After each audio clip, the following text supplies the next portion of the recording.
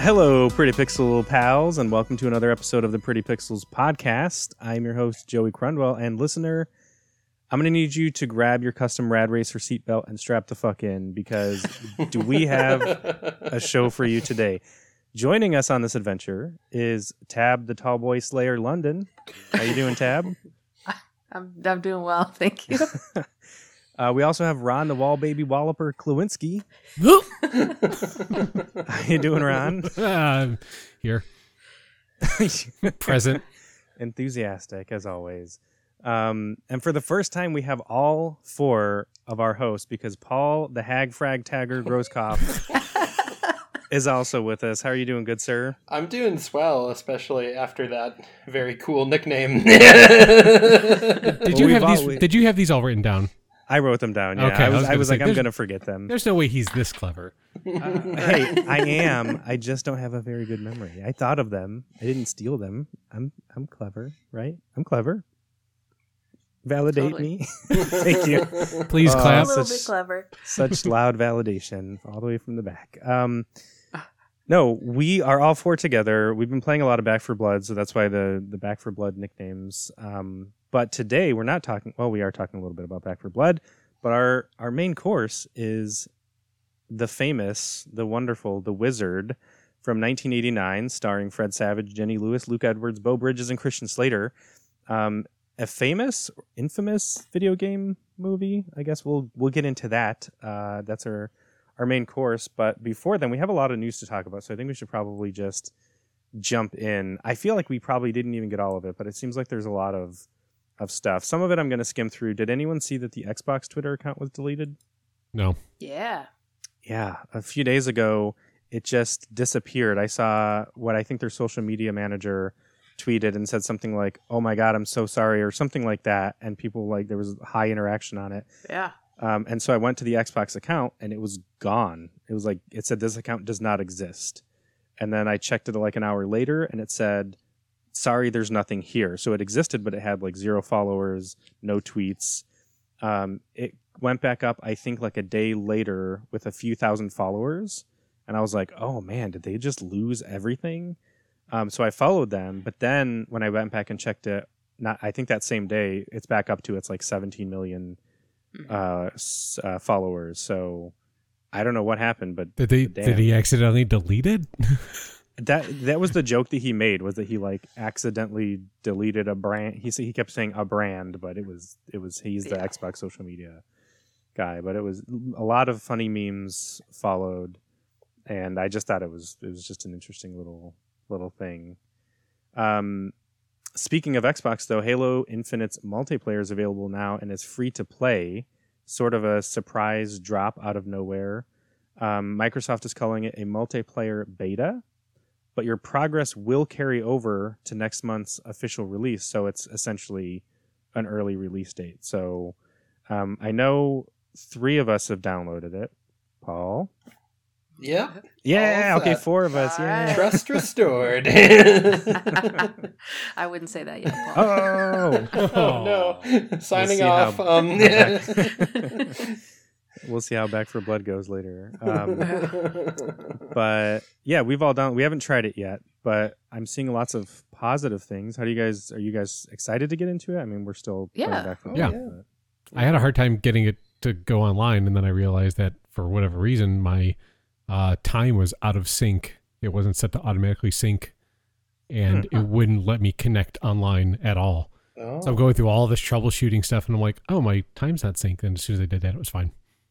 It had the correct time. It just didn't sync I didn't have it set to like do the like auto set your time based on your location or whatever. And as soon as I did that, it was fine. Seems like a weird problem to have in 2021. Like, yeah. These devices don't just know their shit. But no, I'm excited. Yeah, I downloaded it. It was hard to find. Like, it was like, oh, it's up. So I'm like, oh. So I went to the Xbox store and it was like, do you want to buy it? And I'm like, well, I already pre-ordered it. And I thought it was free. And so I had to like do a bunch of searching to find the multiplayer only version of it. Otherwise they want you to just buy it. But yeah, I was able to find it. So if you're out there and you're like, oh, I'm going to check it out, you might have to search around a little bit. You don't have to buy it to play the free online version. It is out there. So Yeah. When I went to grab it, they had put it right in my homepage, and they had like a big thing for it. Oh. So hopefully that should help with some of the confusion. Yeah. Well, Paul was late to the party, so maybe they changed things. I would say fashionably late. I showed up once. Oh, by the way, I was gonna. I had heard that some players were frustrated with how they were allocating like points and rewards and things for matches, and it looks like they already changed how they're doing that, which is really great. Yeah. So originally with the battle pass familiar. stuff, you like they had objectives, and that was the only way to earn XP. You didn't get XP for finishing a match or anything. You got XP for doing the objectives. So basically, once you did an objective, you could just bounce out of the match. So like you could be doing a full, eight player, match. Someone would get their objective and then just go out right away, or you could do the entire match and not earn any XP whatsoever. Ugh, and it's a $50. It's a $50 battle pass. It's not like something that's like $10-$20 or something like that. It's expensive. But they apparently made it easier. I didn't look in to see like what they did, but they did, and they gave people bonuses and stuff like that. So I'm assuming you can't get those points playing it with the custom match, because I noticed they did have custom matches, so I'm assuming we'll probably start there. I don't know. I didn't look. Did not look. I don't know if I'm going to get the battle pass though. I think I just want to because I don't think I'm going to play Halo like that. You know what I mean? Right. I'm not going to be playing outside of like a small friends group because fuck that. And I have to look at it. Like I very well might look at it and be like, oh man, this looks awesome. That has happened to me, but with like Fortnite, I bought a few season passes because the skins are so varied. I'm like, I can't imagine the customizable Halo, like Master Chief armor being so different than what you would expect that I'd be like, oh yeah, I'll drop money on that. I don't know. Some of the stuff looks pretty sick when I was scrolling through it. Damn it. Yeah, it's really good. That is the hard part because some of the stuff looks pretty cool. Damn it. Not that cool to me. As little as I'm going to play it. So, well, if it's not cool enough for me to buy a $15 skin and then never play the game, then I don't know if I want it. How many Fortnite skins do you have now, Joey? How many foreskins do I have? Let's move on. Halo also, there was a Caesar. Well, I can't even fucking talk now. Talking about foreskins got me excited. Yeah, I was going to say. Halo also dropped a series teaser for the upcoming show was announced originally by Steven Spielberg in 2013 and will be released next year in 2022 exclusively to Paramount Plus. Did anyone get a chance to see it? It's a really short, 17-second trailer or something like that. Paul, you saw it. What did you think? I mean, it sounds cool, but the trailer didn't really show us that much. It was kind of like Master Chief putting his helmet on, and we saw some shots of his armor. But yeah, I don't know. There's a big expanded universe for Halo that a lot of people seem to like. So if they draw on that, maybe it'll be really cool. But I'm not really familiar myself outside of the main games. Same. The article that I saw on Polygon mentioned it's going to have it's going to have these Spartans in it, and I'm like, I don't know who those people are, but cool. Yeah, it was such a short teaser. It's hard to have much of an opinion, but like you said, it was just Master Chief putting his helmet on, and we heard Cortana say "Hello, Master Chief" or something like that. And so if I were a bigger Halo fan, which I think in an alternate universe I might have been if I stuck with the series, I'd be super hyped, but I'm a casual Halo fan, I would say, so I'm like, okay, cool, it's finally coming. The armor looks cool, the real in-person armor looks pretty cool. So, is Steve Downs doing the voice of Master Chief? That's the only way I'm going to watch it. Then I'm not going to watch it. I'm not going to watch it. I don't think so. I'm clearing my calendar. I had all the reminders set, but now. I mean, he literally has his Twitter account as he's got the Master Chief. His Twitter account is Steve Downs 117, which is Master Chief's number. Wow. That's crazy. Yeah, I don't think so. I don't remember who's playing him. It's not an actor that I recognize. But did anyone watch the trailer for Little Kitty Big City announced for I did. PC in 2022? Tab, you got to watch it. Yeah, You- I'm it's surprised you. I'm so- surprised you haven't watched it. Yeah, after taking son in of all a those bitch. cats. Wow. It's really good looking. It's so fucking cute. Yeah, it's like you're this little black cat and you run away from home, kind of. And the trailer itself is very cheeky and cute and fun. But you're a little kitty in a big city and you just go around and you get little ducklings to follow you and you steal fish. And it's It's kind of like reminiscent of Untitled Goose Game Untitled Goose Game. Yeah. Okay. with a cat instead. Right. But you're not, it doesn't look like you're quite as mischievous. Like you're just having fun. Like you probably can get into some mischief, but it's just Mhm. doing I mean, cat stuff. that goose is just having fun too. Sure. People talked about they're not the doing goose anything being a mischievous. villain. I don't think so. Those people are the real It's the people. villain. People are the real. Always. Yeah, they're the enemies. Absolutely. I Kill them loved all. the ending of the trailer as well, where the narrator is typing the entire Yeah. time. At the end, it just goes like blah, blah, blah, like a bunch of random letters, and it's because the cat is sitting on the keyboard. And it was so good. And what are the lore implications of that? Was it the cat typing the whole time? Because there was no person there, you know? Gets in some real Because people existential shit. are the enemy. People are the enemy. We're being manipulated by the cat to play a game where we control the cat. Never mind. The big story, though, and I didn't have enough time to get a bunch of notes on this, but Activision Blizzard employees staged another walkout, this time in response to a new report from the Wall Street Journal that revealed that CEO Bobby Kotick not only knew about the sexual assault allegations within the company, but he downplayed them to both the company and the board of directors.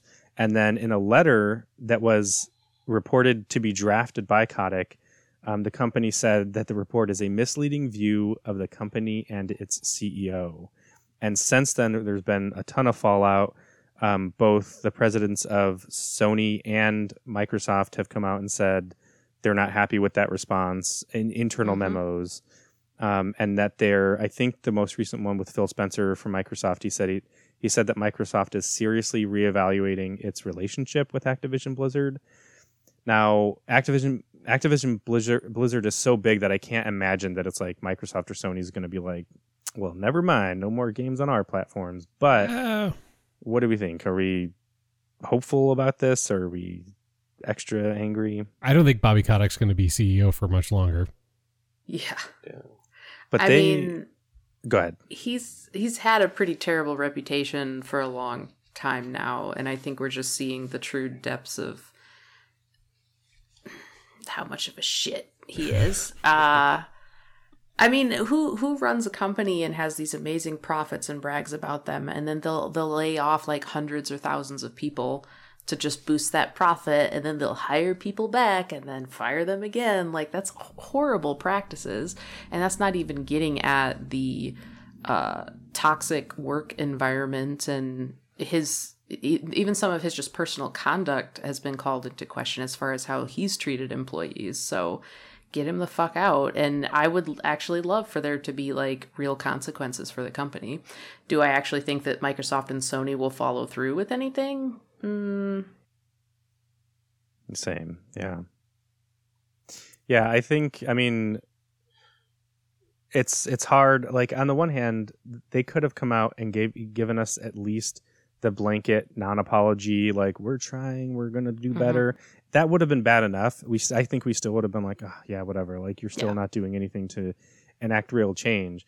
But the fact that they literally came out and said, nah, no, fuck that. Yeah, That's not true. no problem here. Yeah, it's at this point, it's like, it's so infuriating, and it's partially so infuriating because they're so massive that it feels like, what can you do? One of the things I have seen, a tweet by Kelsey Lewin, the one of the directors of the Video Game History Foundation. She posted information about the board of directors. Like, she posted their pictures, their names. She was like, I was just gonna say, Kotaku was the only like news source that I've seen so far that was like, let's meet the board of directors. Yeah. And I was like, yeah. Well, did you see that one of the board members is basically in charge of Polygon and another major oh gaming shit, news I didn't source know as I that. did not see Because that. they're connected to Vox Media or whatever. So Ooh.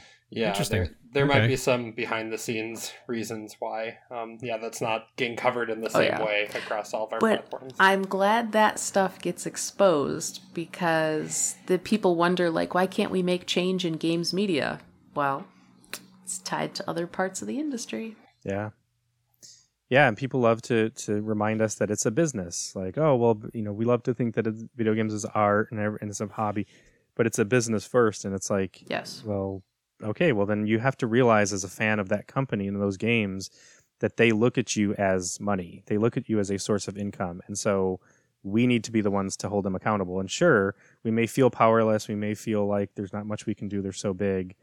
Because it's true. Like most of the people who buy Call of Duty or Overwatch or whatever will not even know about this. This is a non-issue to them. They're never going to even hear about it. But if we can make enough noise about it for the people who are outraged, even if it's just liking a tweet, resharing, retweeting something, Well, and this isn't just like, oh, there's some toxicity. Like, Bobby Kotick has been accused of once having an assistant killed.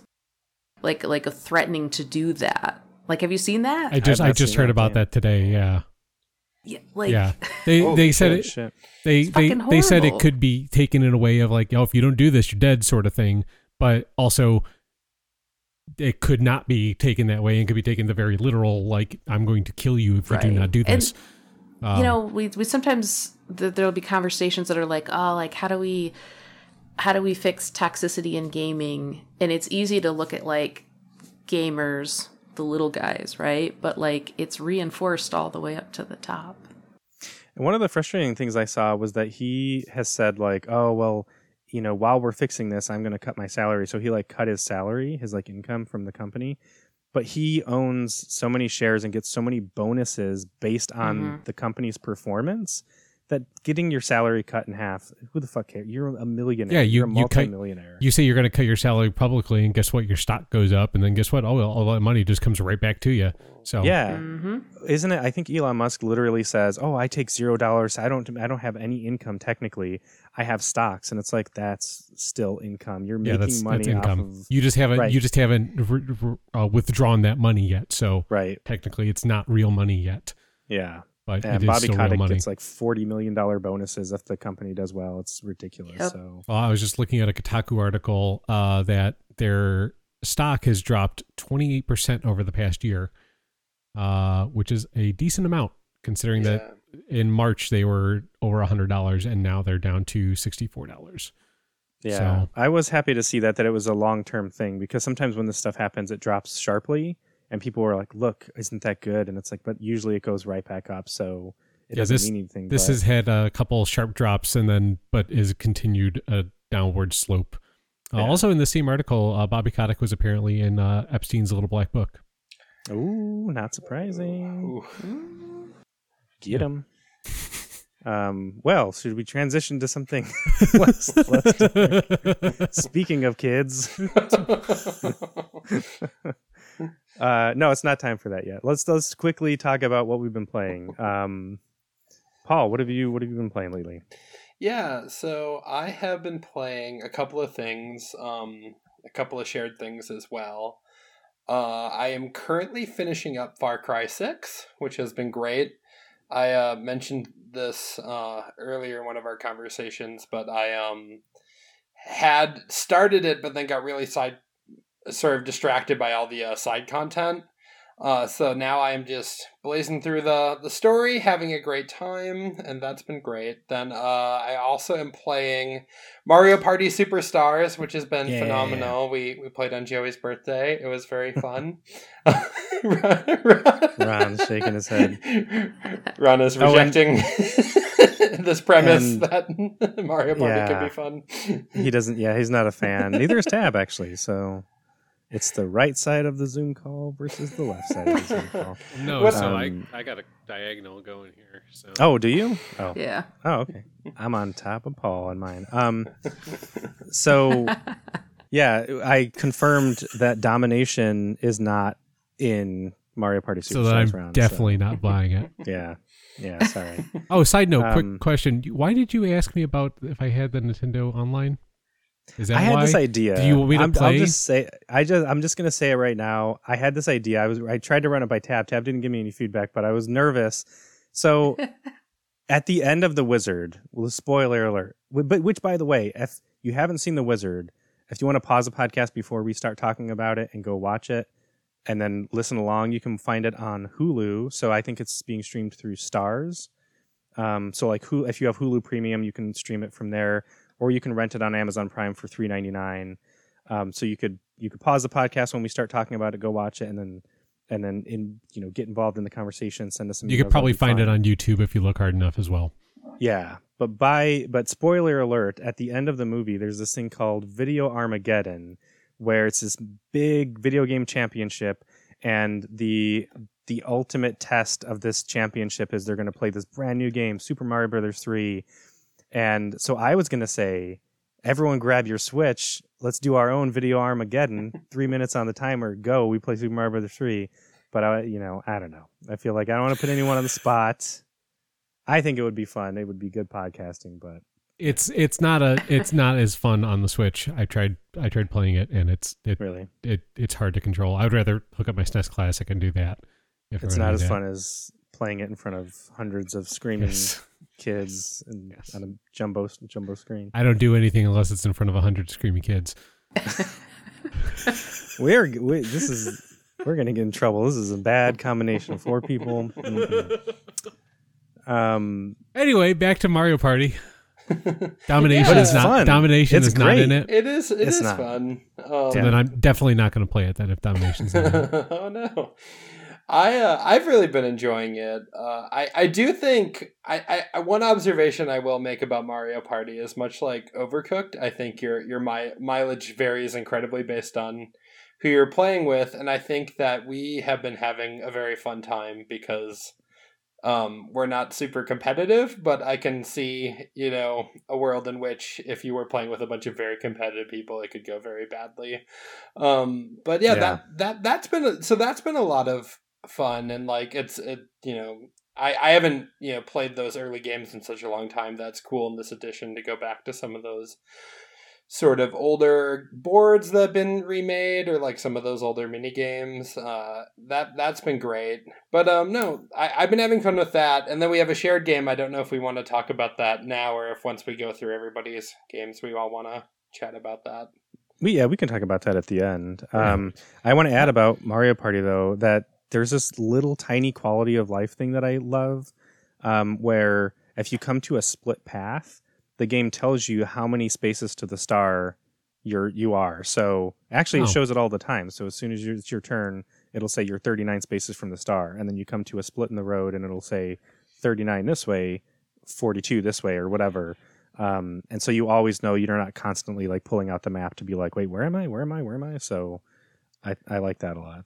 I just want to say, I don't hate Mario Party. I just hate how long the games can go. That's fair. Yeah, let's do 50 turns. It'll be fine. 3 hours later, still 10 turns left. I'm always the one that's like, let's do 50 turns. God. Yeah. I will say to your point, Ron, it estimates 45 minutes, and I think we played 2 games, and those took us like 3 hours. Yeah, I know. Joey's like, yeah, we're going to get on at 8 o'clock. Oh, yeah, perfect. And then it's like 9. 4 turns left. Like, okay. First of all, I said 8 to 8:30. Second of all, we had connection issues. Amy and Russell kept getting dropped. Oh, so that's we had true. To keep... Yeah, we're still late. It was like 4 times. So that's a good point, Joey. And I was communicating all along. I said how long we were going to be. So those last 4 turns took a very long time. Speaking of taking a very long time, it doesn't make any sense. But Ron, what have you been playing? That was a bad segue. Yeah. I have been struggling through GTA Definitive Edition, whatever it's called. I like it. It's definitely broken. It has a lot of problems. Yeah, like the everything that people I have been saying, like the rain, like because one of the first things that happens is like in GT3, the truck gets blown up and you escape, and it's raining, and it's just like white. It's like snow. Like you can't even see where you're going. I'm like, this looks bad. And then like, just looking out into the water, like, and seeing like the water kind of like clipping through the rain, like that doesn't look good. And then just some geographical stuff. I sent Joey a couple screenshots of me falling through the world because they just forgot to put it in there. And it's not even like it's an uncommon area to like drive over. It's just like missing terrain. And I ended up going to the second and third islands before even, because I have a very specific way of playing those games now. Going back is I try to get as much done possible. Like some of the side stuff. So like I'll do all the vigilante, firefighter, ambulance, hidden packages. I'll try to do all that stuff and then go through the story.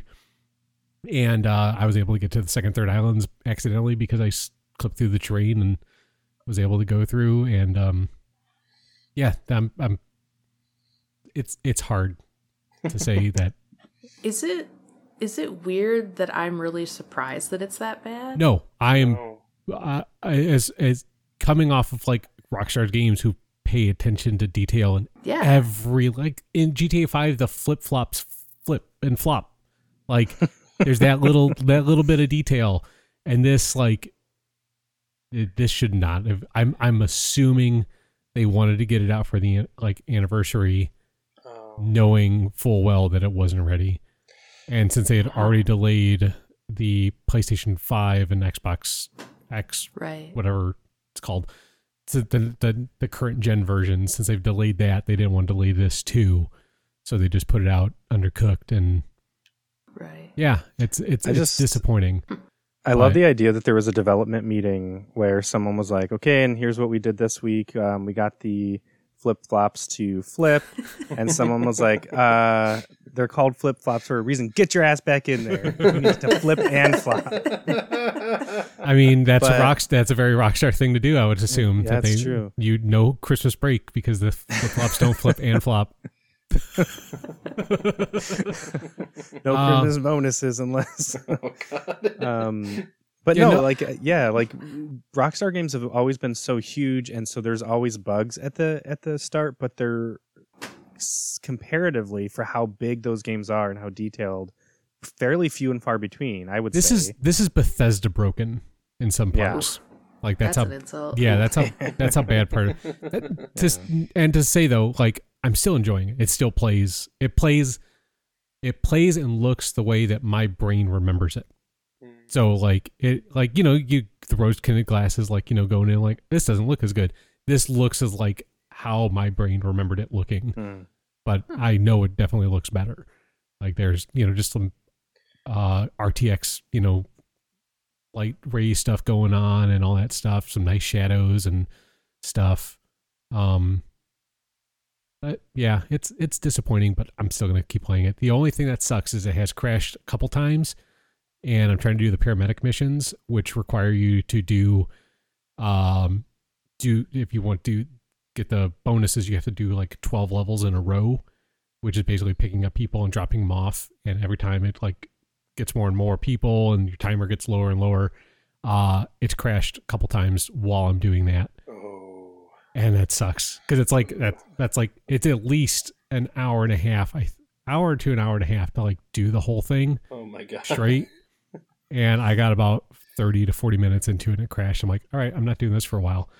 I'm going to wait until this gets patched a little bit to make it a little more stable. And it's not even like I'm doing anything weird. It's just like straight up just like crashing out of nowhere. I've had a couple crashes randomly too. It's funny because I remember when we played back in the day, we would try to find those bugs and glitches. Like we would try to find the parts in the map. Like I remember you found one, I think it was in Vice City, where it was like by a car park. And it was like, if you drive your car right at the edge of this corner at this angle, you fall through. And we'd be like, oh, yay. And now it sounds like you're just driving along like, time to go to the... If you drive your car at all, you'll encounter I went to actually go look for one that I found in GTA 3, which is like you go in the second island. If you go along the water, like the shoreline, and you turn at this one specific area, you just like clip through and you can go underneath the world, and then you can end up getting into the third island that way. I tried to do that. They fixed that one. Oh. So that one got fixed. Can't have a What? broken game. One thing I was going to post is in the news articles, but I felt that it wasn't enough, so I'll just bring it up while we're talking about it. So the Rockstar launcher was like broken and down during the launch of this game, and when it came back up, the game was no longer on sale for a short period of time because there were some issues with it. And those issues ended up being they had songs in it that were cut due to licensing issues that were still in the game. The codes were just commented out, so they wouldn't trigger. Wow.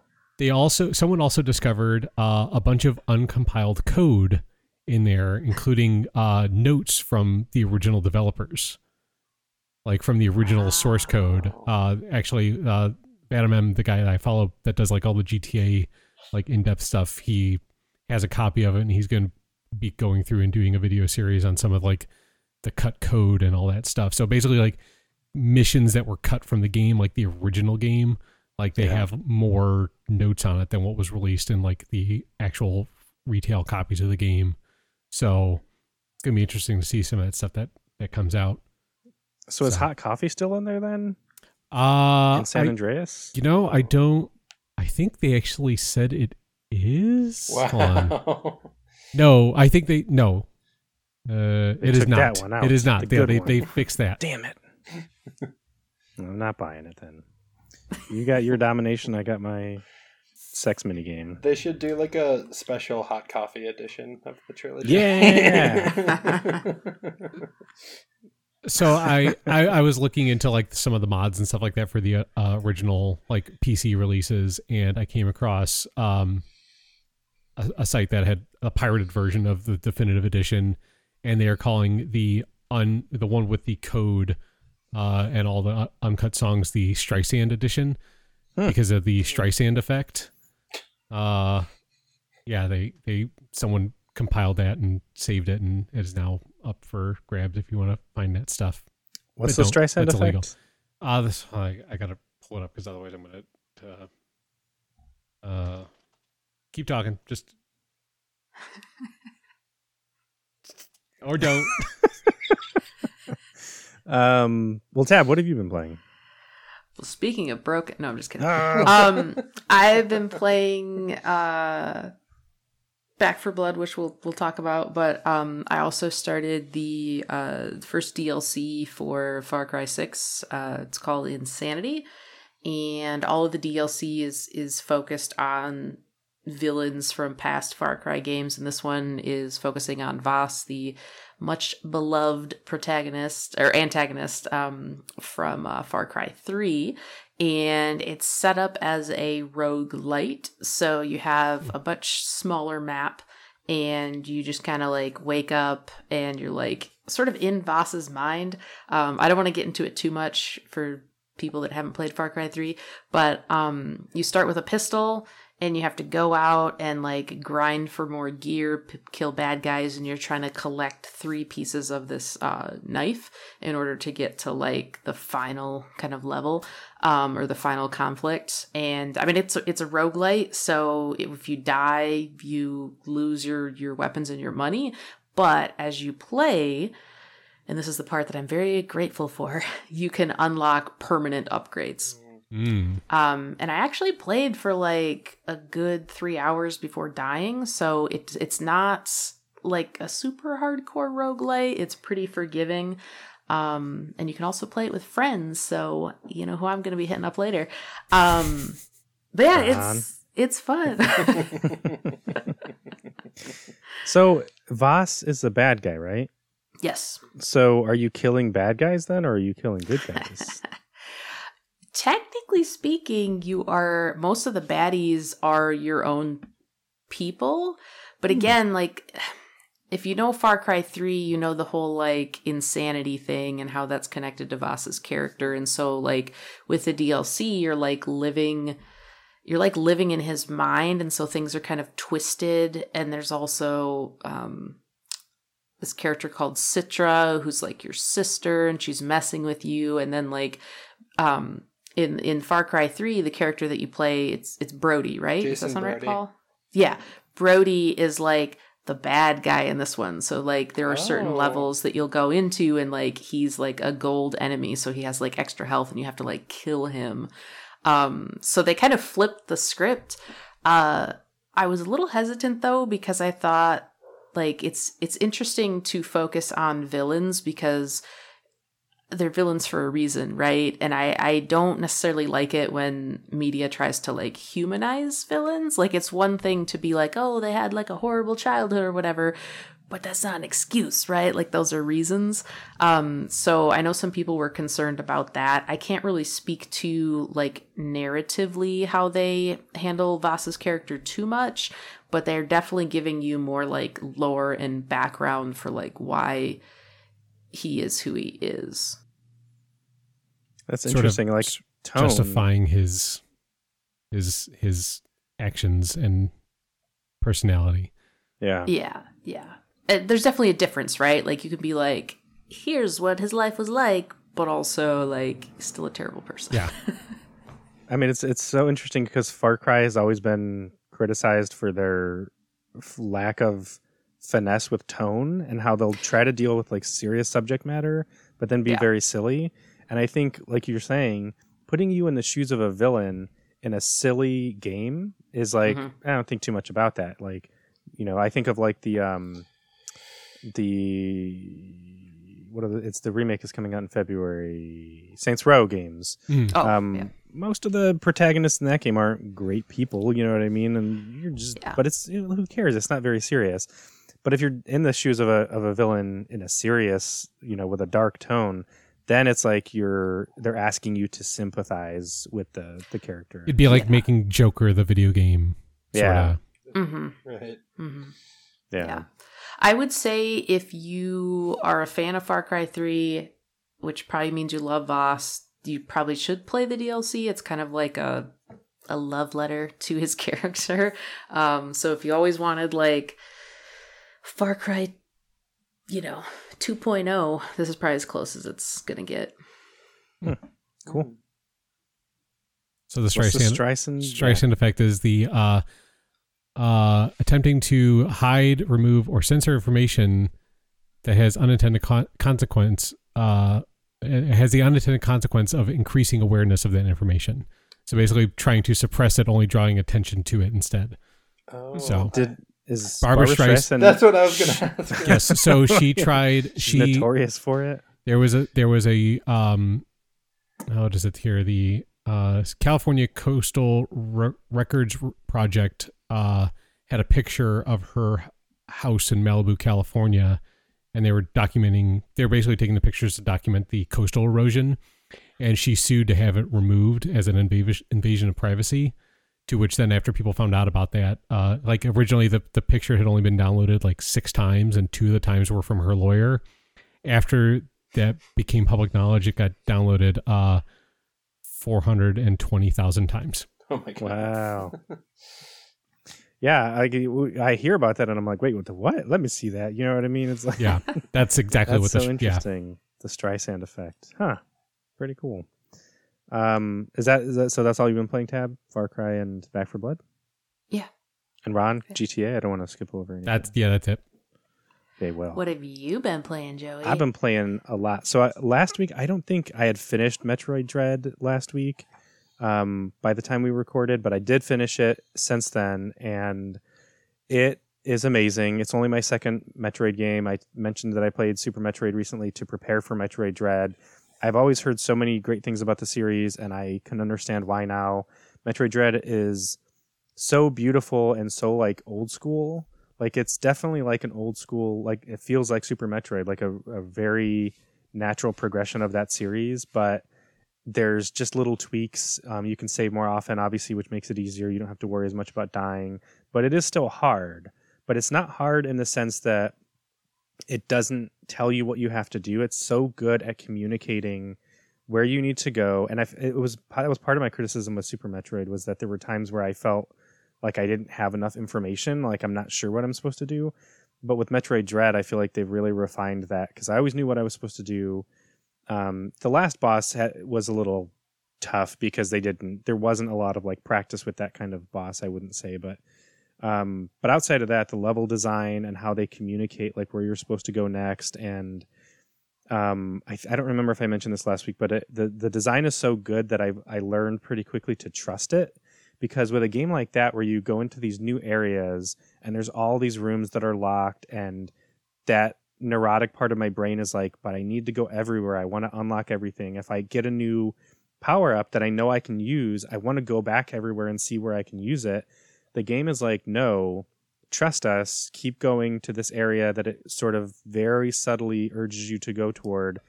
And it feels wrong because, again, I'm leaving behind all these rooms and maybe I'm going to miss something. But once I overcame that and was like, I just got to trust the level design, I had such a great time.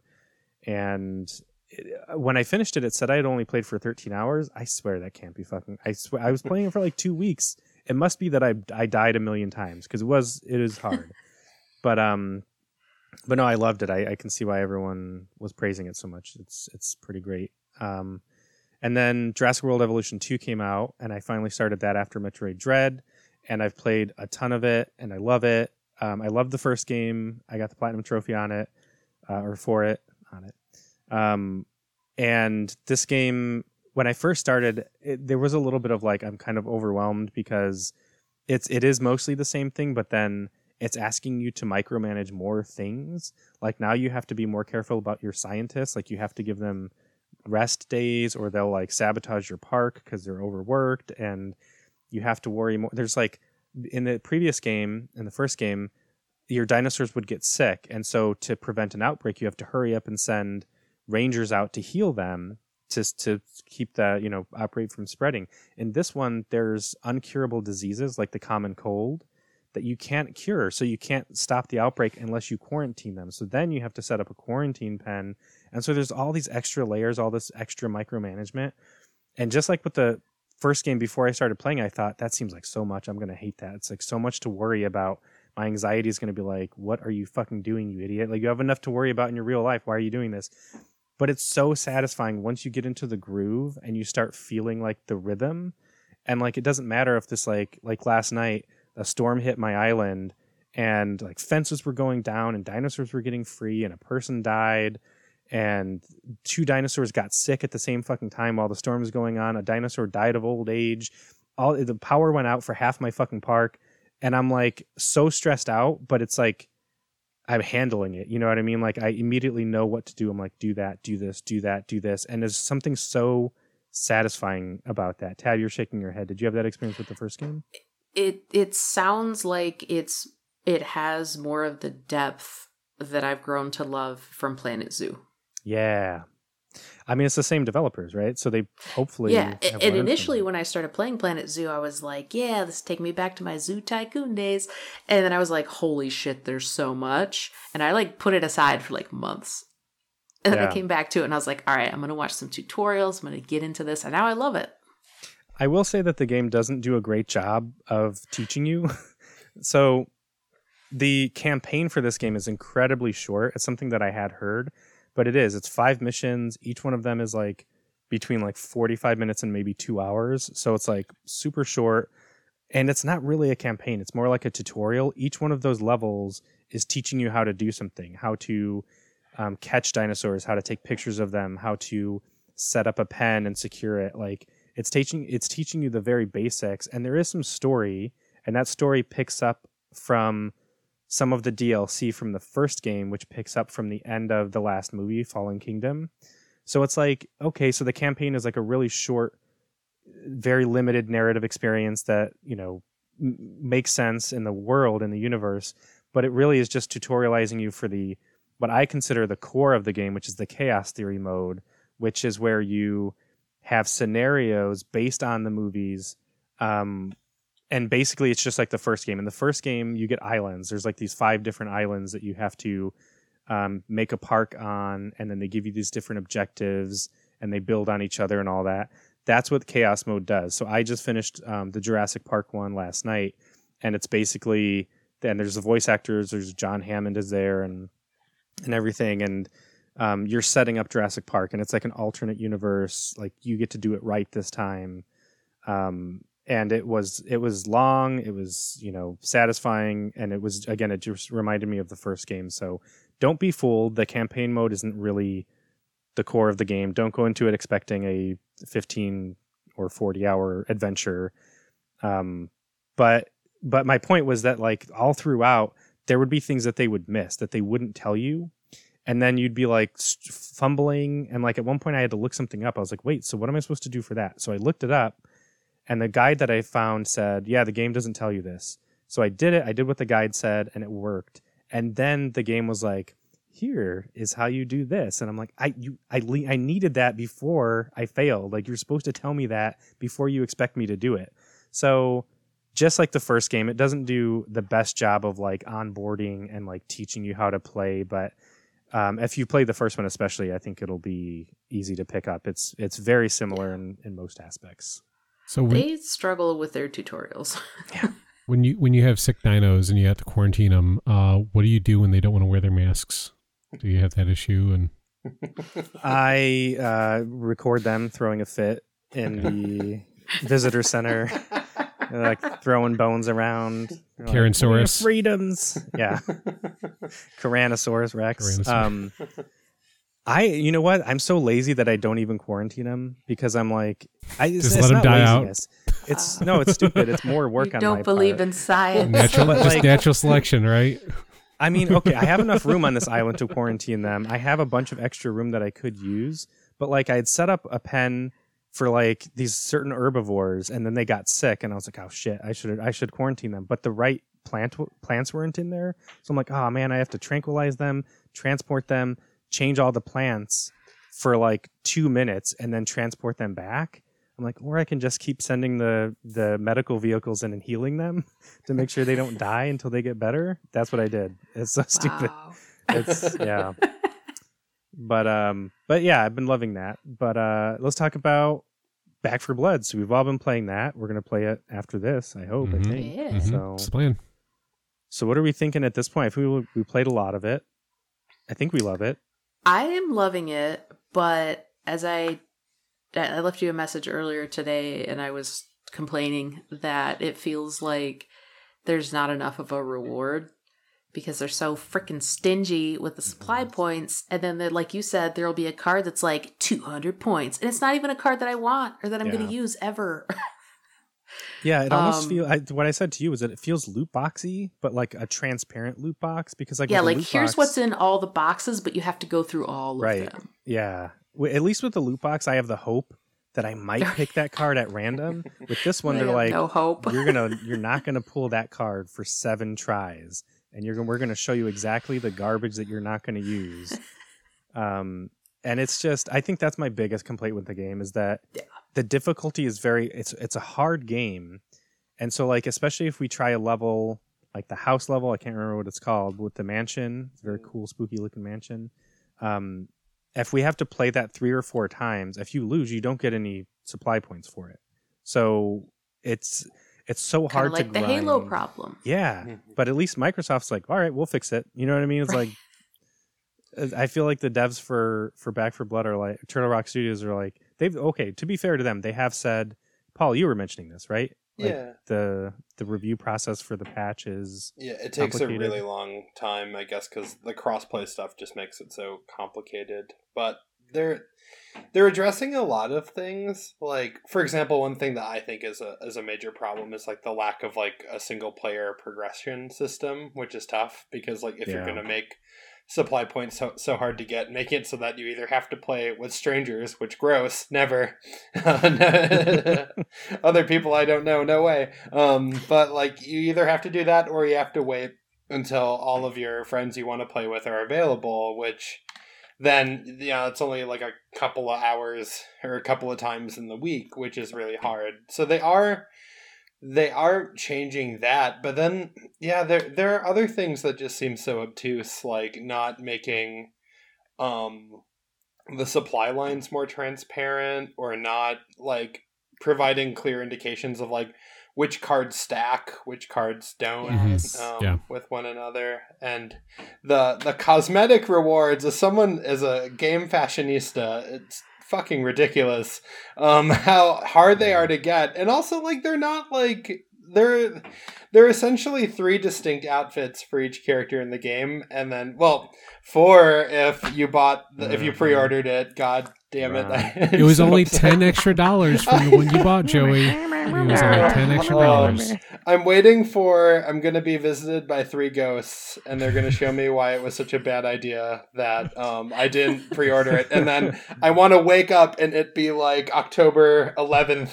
And I get don't worry. I'm sure they're going to be willing to sell you these later at a later date with some of the extra stuff. I'm sure that they're going to do cosmetic microtransaction stuff, right? They have to. Yeah, and I will be right there with my credit card ready to. Right. But yeah, like they have the starter outfit that, everyone you get for your character, and then Paul pointed this out to me. I was so mad. The second outfit that you get is just a palette swap of your first outfit. Like it's literally like your clothes are just a different color. I didn't notice that. It's like you have to play 250 levels as that character to get that outfit, to get a fucking palette swap. Disgusting. Are you fucking kidding me? What? And then like in the supply lines, I was going through the middle supply line, which is another thing they don't explain very well of like, they'll give you a little description for the supply line, which we should say is the lines that you go through and you spend the in-game currency on to get cards and cosmetics. And each line is sort of themed, and it'll give you a little description and basically say something like, if you're looking to be a hard hitter, this is the line for you. Or if you're looking to bulk up on health, then this is a line for you, or something like that. And so it gives you a general sense, but they don't give you a sense that like you should probably do that for this character. And so the middle line, if you're a dock player like me, that's the line you want to go for. But at first, I'm kind of jumping around like, ooh, this one looks good, this one looks good, wasting points when I should have been spending them on the middle line. And then in the middle line, it's like you'll get unlocks for other characters. So if you want some of the dock-specific cosmetics, you should go for the middle line. But along the way, you're going to get a Hoffman unlock and a Mom unlock. And it's like, why? If I'm Doc, why not give me just a supply line for Doc? Like that doesn't make sense that you're going to force me to unlock things, like Tab was saying, that I'm not going to use. And then I got to the supply line last night that's all cosmetics, and it's a new outfit. So you get those 3 base outfits, but this one's like a post-apocalyptic, like Mad Max style armor kind of thing, and it looks cool as hell. Each one of them is 250 points, which if you have played the game, is like, oh, that's a lot of fucking grinding because the game's so hard. And they would tell you, oh, we'll just bump up the difficulty. We tried, okay? It's fucking hard. Now remember, Reddit will tell you, just get good. Yeah. Yeah, just get good. I hadn't thought to do that. I will try. Oh yeah, that's I tried to look up a guide and that's all it said, and I'm like, well, yeah, well, shit, how obvious. Stop dying, kill more. Yeah. But like, make better friends. Find more skillful friends who you can trust, who will download Halo in a timely manner.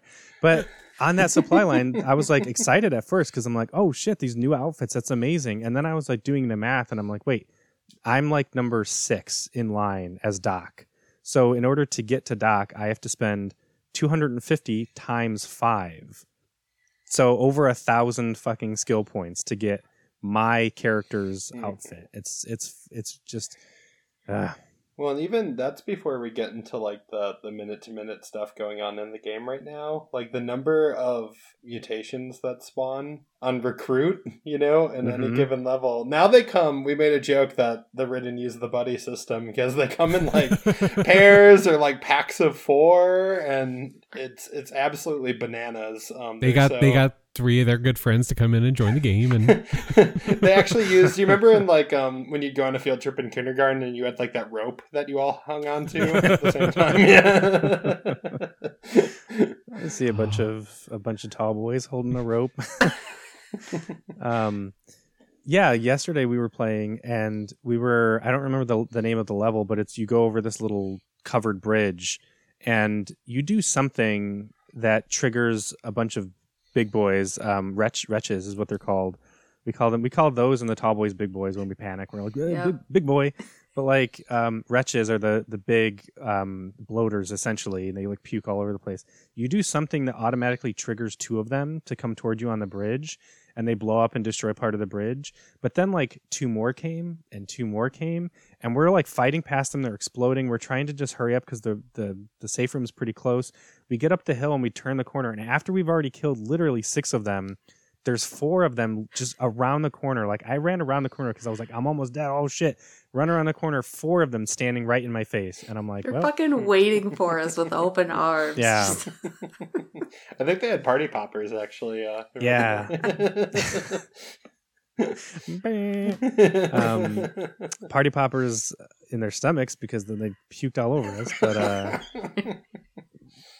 But okay, so despite all the negative stuff, we started by saying we are loving our time with it, which is true. It's fun. Oh yeah. Oh yeah. It is a lot of fun to play. Like you enjoy an abusive relationship, yeah. Yeah.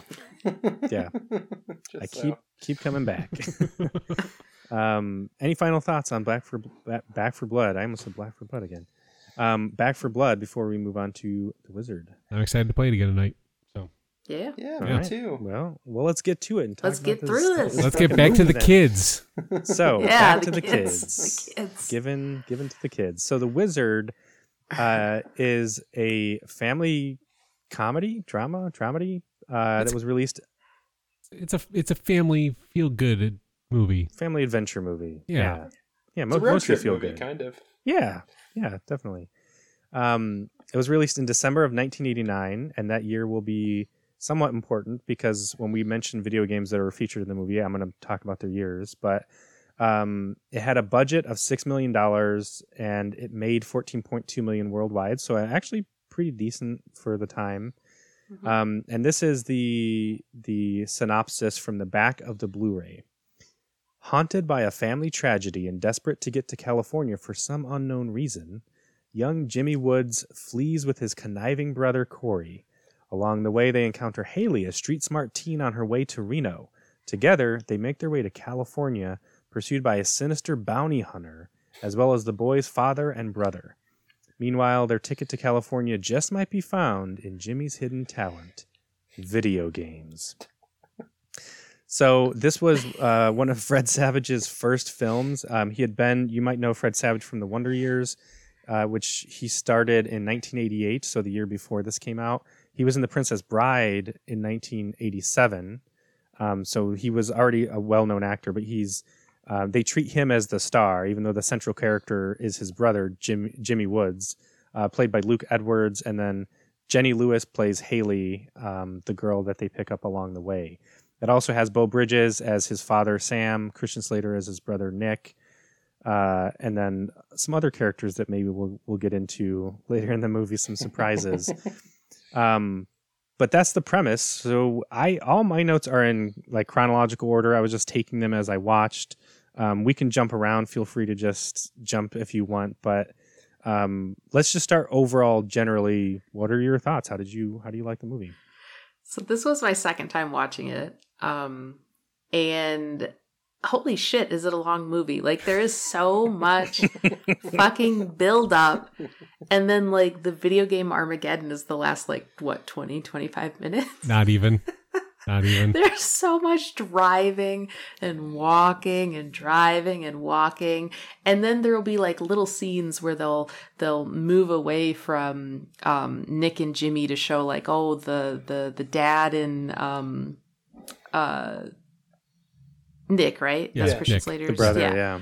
Yeah, that they're like doing a thing and they'll show you for like 15 seconds and then we're back to the kids again. And it's like, in some ways it's all over the place with the buildup. But it has its moments, I think. But as Ron pointed out before we started recording, they shot, so it's a 90-minute, it's a 100-minute movie. 100 minutes, yeah. Wait. 100 minutes. Check that. 100 minutes. And they shot 150 minutes, was it? I'm trying to get down to my trivia. It said like 2.5 Yeah. hours worth of footage. Yep, the original cut was 150 minutes. Universal, the studio, which, surprise, surprise, there's some product placement in there. But Universal demanded that the director shoot the entire thing. So they did, and they cut it down to 100 minutes. But the bonus footage in the form of deleted scenes were released on the Blu-ray, which is what I watched. If you're interested in it, the Shout Factory, which is a kind of a boutique publisher of Blu-rays and DVDs and things like that. They publish a lot of like cult classics, which is what The Wizard is considered.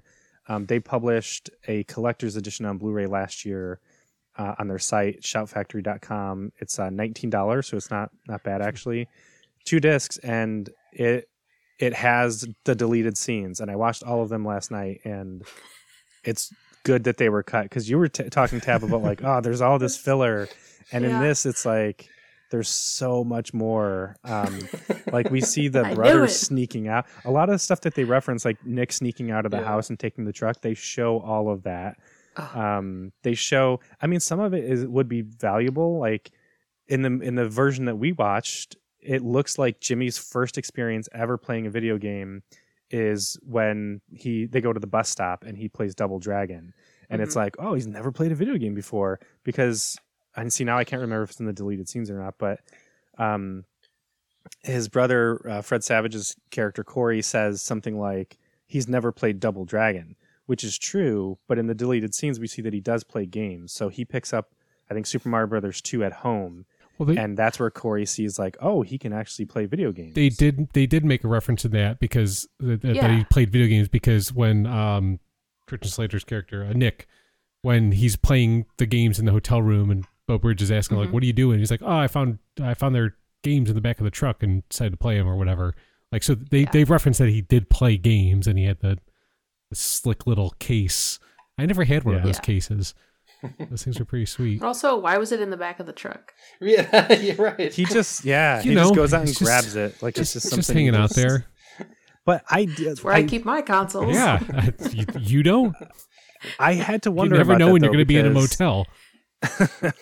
I did have to wonder about that though, because so the movie came out in 1989. The NES had come out in the United States in 1984, was it? Or 86.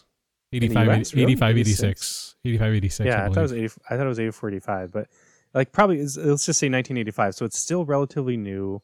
It had been a hit already, not quite the monumental hit that it would have been by like 1990, 91. But one of the things in terms of design Nintendo was going for was what they called their lunchbox design with the console, because they wanted kids to pick it up and bring it to a friend's house. Like the idea that you could like, oh, this is not some piece of electronic that I'm putting in my living room and that's just where it's sitting. They wanted kids to bring it and share it with a friend. And that's exactly what they do in the movie. He just casually just grabs it, to the point where when they unplug it, I don't know if you guys noticed this, they leave the adapter, the video adapter. In the junkyard TV. Yeah, I noticed that. Yeah. February 86 is when it was released. Oh, shit. Wow. Damn, that's late. Yeah. But so then by this time this movie came out, it had only been out for 3 years in the United States. That's kind of amazing. And Super Mario Brothers 2, which was featured in there, came out in 1988. So yeah, it said something about that there was it said that there was like a ROM shortage or something like that in the Wikipedia article, and then there was Sounds familiar. A delay in something. I just want to talk about how there's a lot of like, I'm doing this thing in a movie, like I'm playing video games in a movie. Doing Bo Bridges. Yeah, Bo Bridges doing the full. I mean, Christian Slater was doing it too. Yeah, that's true. But then there was Spanky, the truck driver, totally just driving in the movie with his hands on the steering wheel, moving his hands, but the steering wheel's not moving. Like just going straight and just. I mean, it is a semi truck, so it probably doesn't have power steering at that time. One of the little trivia things. Speaking of Spanky, I knew you'd. I just came across it. Yep. The truck that he was driving is the same truck from Sylvester Stallone's 1987 film Over the Top. It is the same exact truck, because it even says Hawk Hauling on it, which was the name of Stallone's character in Over the Top. So I saw that. I thought of you. I wrote it. Yeah, I was like, Ron's gonna love that one. Yeah. That's great. They should have referenced it by him putting his hat backwards when he was gonna go beat up Putnam. Yeah. Or when he's at the crap stable and he's I'm gonna put it on the line or something. Yeah. But Paul, this is your first time seeing it. So what are your thoughts overall? Just did you love it? Did you hate it? I love the wizard. It's bad. No, One of the most famous lines. It's oh my god, unbelievable. I had a really fun time with it. As my first time sort of going through it. Because I was warned about the product placements ahead of time, I thought they were endearing, like the weird Hostess Wonder Bread Yeah. one. Though it's weird. What's interesting to me is like that one was funny because like it was clearly like a product placement thing, but also the truck looked really shitty. So it was like it was like a 1950s truck in like the late 80s. Like what are they doing? Like no one. And no one does that. No one drives that car around delivering fucking Twinkies. Right, and then Jimmy eats too many Twinkies, and then Corey's like, "Oh my god, why do you eat so many Twinkies?" or whatever. Why? Okay, so they tricked him in there too. He's like, "You like chocolate?" Like, well, creepy. Get him into a white van. They were in that truck with that driver for who knows how long, and he never noticed them. Out of all the times, that truck's not very big. There's not many places to hide in there. And that was the last delivery, so that truck should have been fucking empty. You should have noticed that there's 2 kids fucking eating the ding-dongs in the back. So many weird moments like that. I mean, when they're at the like bus stop or whatever, and he's like, "How far can $27 get me?" And the guy's like, "Nowhere." And it's like, so this dude is like totally fine with these children that are trying to travel across country. Okay. I was gonna make reference to that too. Like, you know, kids hitchhiking, like adults having no problem just picking them up, taking them, or you know, the trucker's friends with the trucker's code, the fucking hillbilly rednecks, fucking beating up kids for $20. Yeah, there's that funny scene where he sees in like the rearview window that they're like folding through a bunch of like singles, and it's like it looks like like at like $20 some. He's like, "Oh my god, I can't help myself." Granted, because of inflation in 1989, $27 was approximately $40,000. Yeah, so, true. Yeah, and they were farmer rednecks, so for me to, you know, yeah, exactly. They could buy toilet paper for that. Yeah. I have a question. What is everyone's like favorite line? I think my favorite line of dialogue is when the hired dude, you know, he pops the tires and the dad goes after him, and the dude's like, "I don't appreciate this. You got no class. No class at all." I love that too. Let me just interject briefly to say that those bits were among my favorite in the movie. How like every time they saw one another, they were just compelled to destroy each other's cars. And it starts off with just like pop the tires, he smashes like his lights and then like one of his mirrors, but then eventually Bo Bridges just like smashes into his car with a truck. Just floors it. Yeah, the other guy like backs into him, destroys the entire backside of his car, and is like, "Ha ha ha, you idiot." I'm driving away. That was so good. I wish there had been like in the deleted scenes, I hope there's like 8 more sequences of that happening. There's not, but I think disappointment. I think I was gonna say real quick.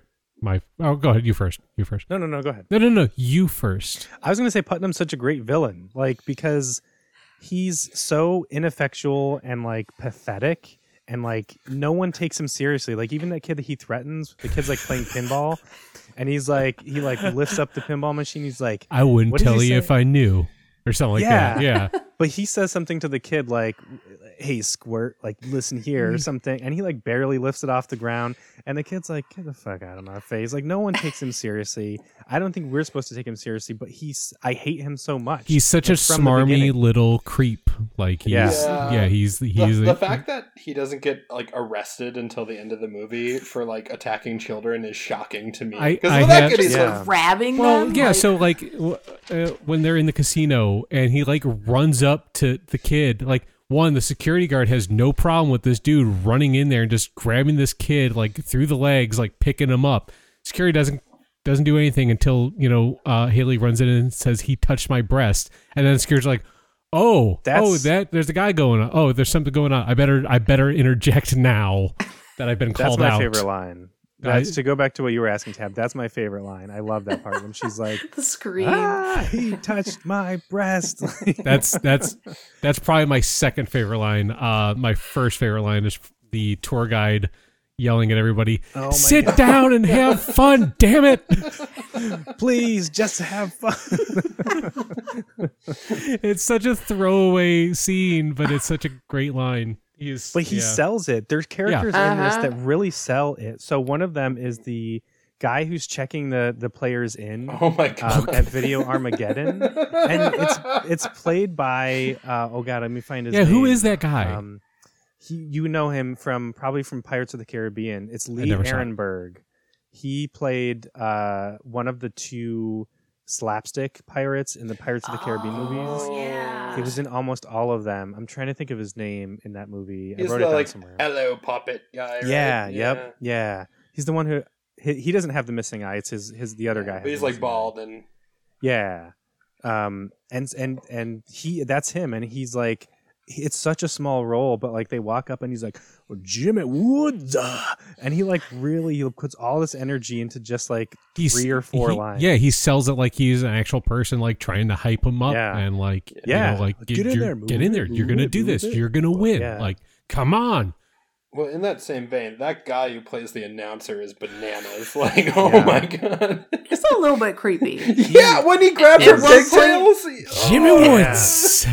Jimmy And he keeps Jimmy being like- Woods. And that is it points out like part of the problem with how problematic some of this is like it shows like we're okay with talking about young girls that way and being like the gorgeous Moira or whatever her Playing name with was. her pigtails. Beautiful, yeah, but they're not. He's not like the super hot Lucas, whatever his name is. You know what I mean? Like, so that was a little weird. And at one point he's like, come up here, my little munchkins. Oh, and I'm like, God, That was "Ugh." so weird, like playing the fucking Wicked Witch like character. Like, Yeah. why are you even doing that? Like, But Is it Ryan, like- you were saying oh, that was what- another one of my favorite lines. Is the gimme, gimme, gimme, Jimmy Jimmy Woods. Woods. And so if you hear, you've probably heard us saying that, Paul, like playing for Back for Blood, because we just say it out of nowhere. Like if we're gonna say gimme something, we'll be like, gimme, gimme, gimme, Jimmy Woods. I love that. Jimmy Woods. Well, Jimmy Woods. that moment is so great too because he's like, rather than just like waiting, I'm just gonna keep announcing him over and over again Yeah. until he comes out. It was so funny. He also had that tie that he takes off at one point. Yeah, and I that was weird like 3D printed looking tie that's just like weird straight. What was that tie? yeah, like also- the tie of the future, circa also- 1989. Also, Video Armageddon is a terrible fucking name for a competition. Oh, yeah. By the way, that is the fucking worst. It was Um, probably based on the there was a real competition. I should have looked this up, but like Nintendo held a real. They call them the like, Grand Video Game World Championships. Championships. Yeah, they call them Grand Champions, not Video That's boring. Armageddon. They didn't talk about it's But a it's more goddamn. dramatic that way. Yeah, we are jumping to the end a lot, but like the crowd too. Are we buying that crowd was a crowd of gamers? No. Because it didn't. It looked like the popular kids from school. There's like a lot of blonde girls that are like tanned and stuff. But- It Moira, is California. That's It true. is California. What I will say though is that I'm glad that this was a bit before we see the hardcore stereotyping of gamers. Mhm. Yeah. And it was a little more inclusive in that there were like not only like girls in the audience, but girls competing. Yeah. And that the hardcore, gamers are the assholes like Lucas. Mhm. So like they're the villain Yeah. in the scenario. I just wish Moira was not such a dweeb. They did her dirty. Like the two, I mean, granted, Jimmy is meant to be a little bit dysfunctional, but he's not like a bad looking kid, and like Lucas, of course, is supposed to look cool and be popular. He's the So I wish Gary Moira Oak would of have this been. movie. The what? He's the Gary Oak of this movie. Look at my 90 games. Power Yeah, Glove. well, I have 97 of them. His little smirk when he says that, and then later when he like grabs, I keep wanting to say Jenny because that's the actress's name. Haley. Haley. Haley, Haley. yes, thank you. He grabs Haley and he's like, "Hey, I'm going to the championship too. And he does that little smirk. I'm like, oh, it's so. But it's perfect casting. It is, yeah. I do, yeah. I want to punch him and.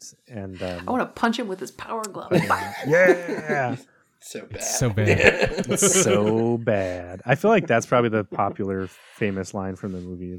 If you ask most people what their favorite line is, it's a great line. It's just, My other line in delivery that I loved was when Putnam was sneering at Corey, and he's like, "I hate you," and then he runs off to get Jimmy.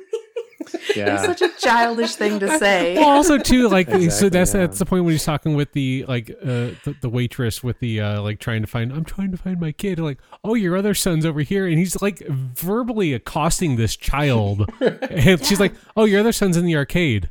Like, well, wait, you didn't just see this guy grab this kid by the scruff of the shirt and just be threaten him?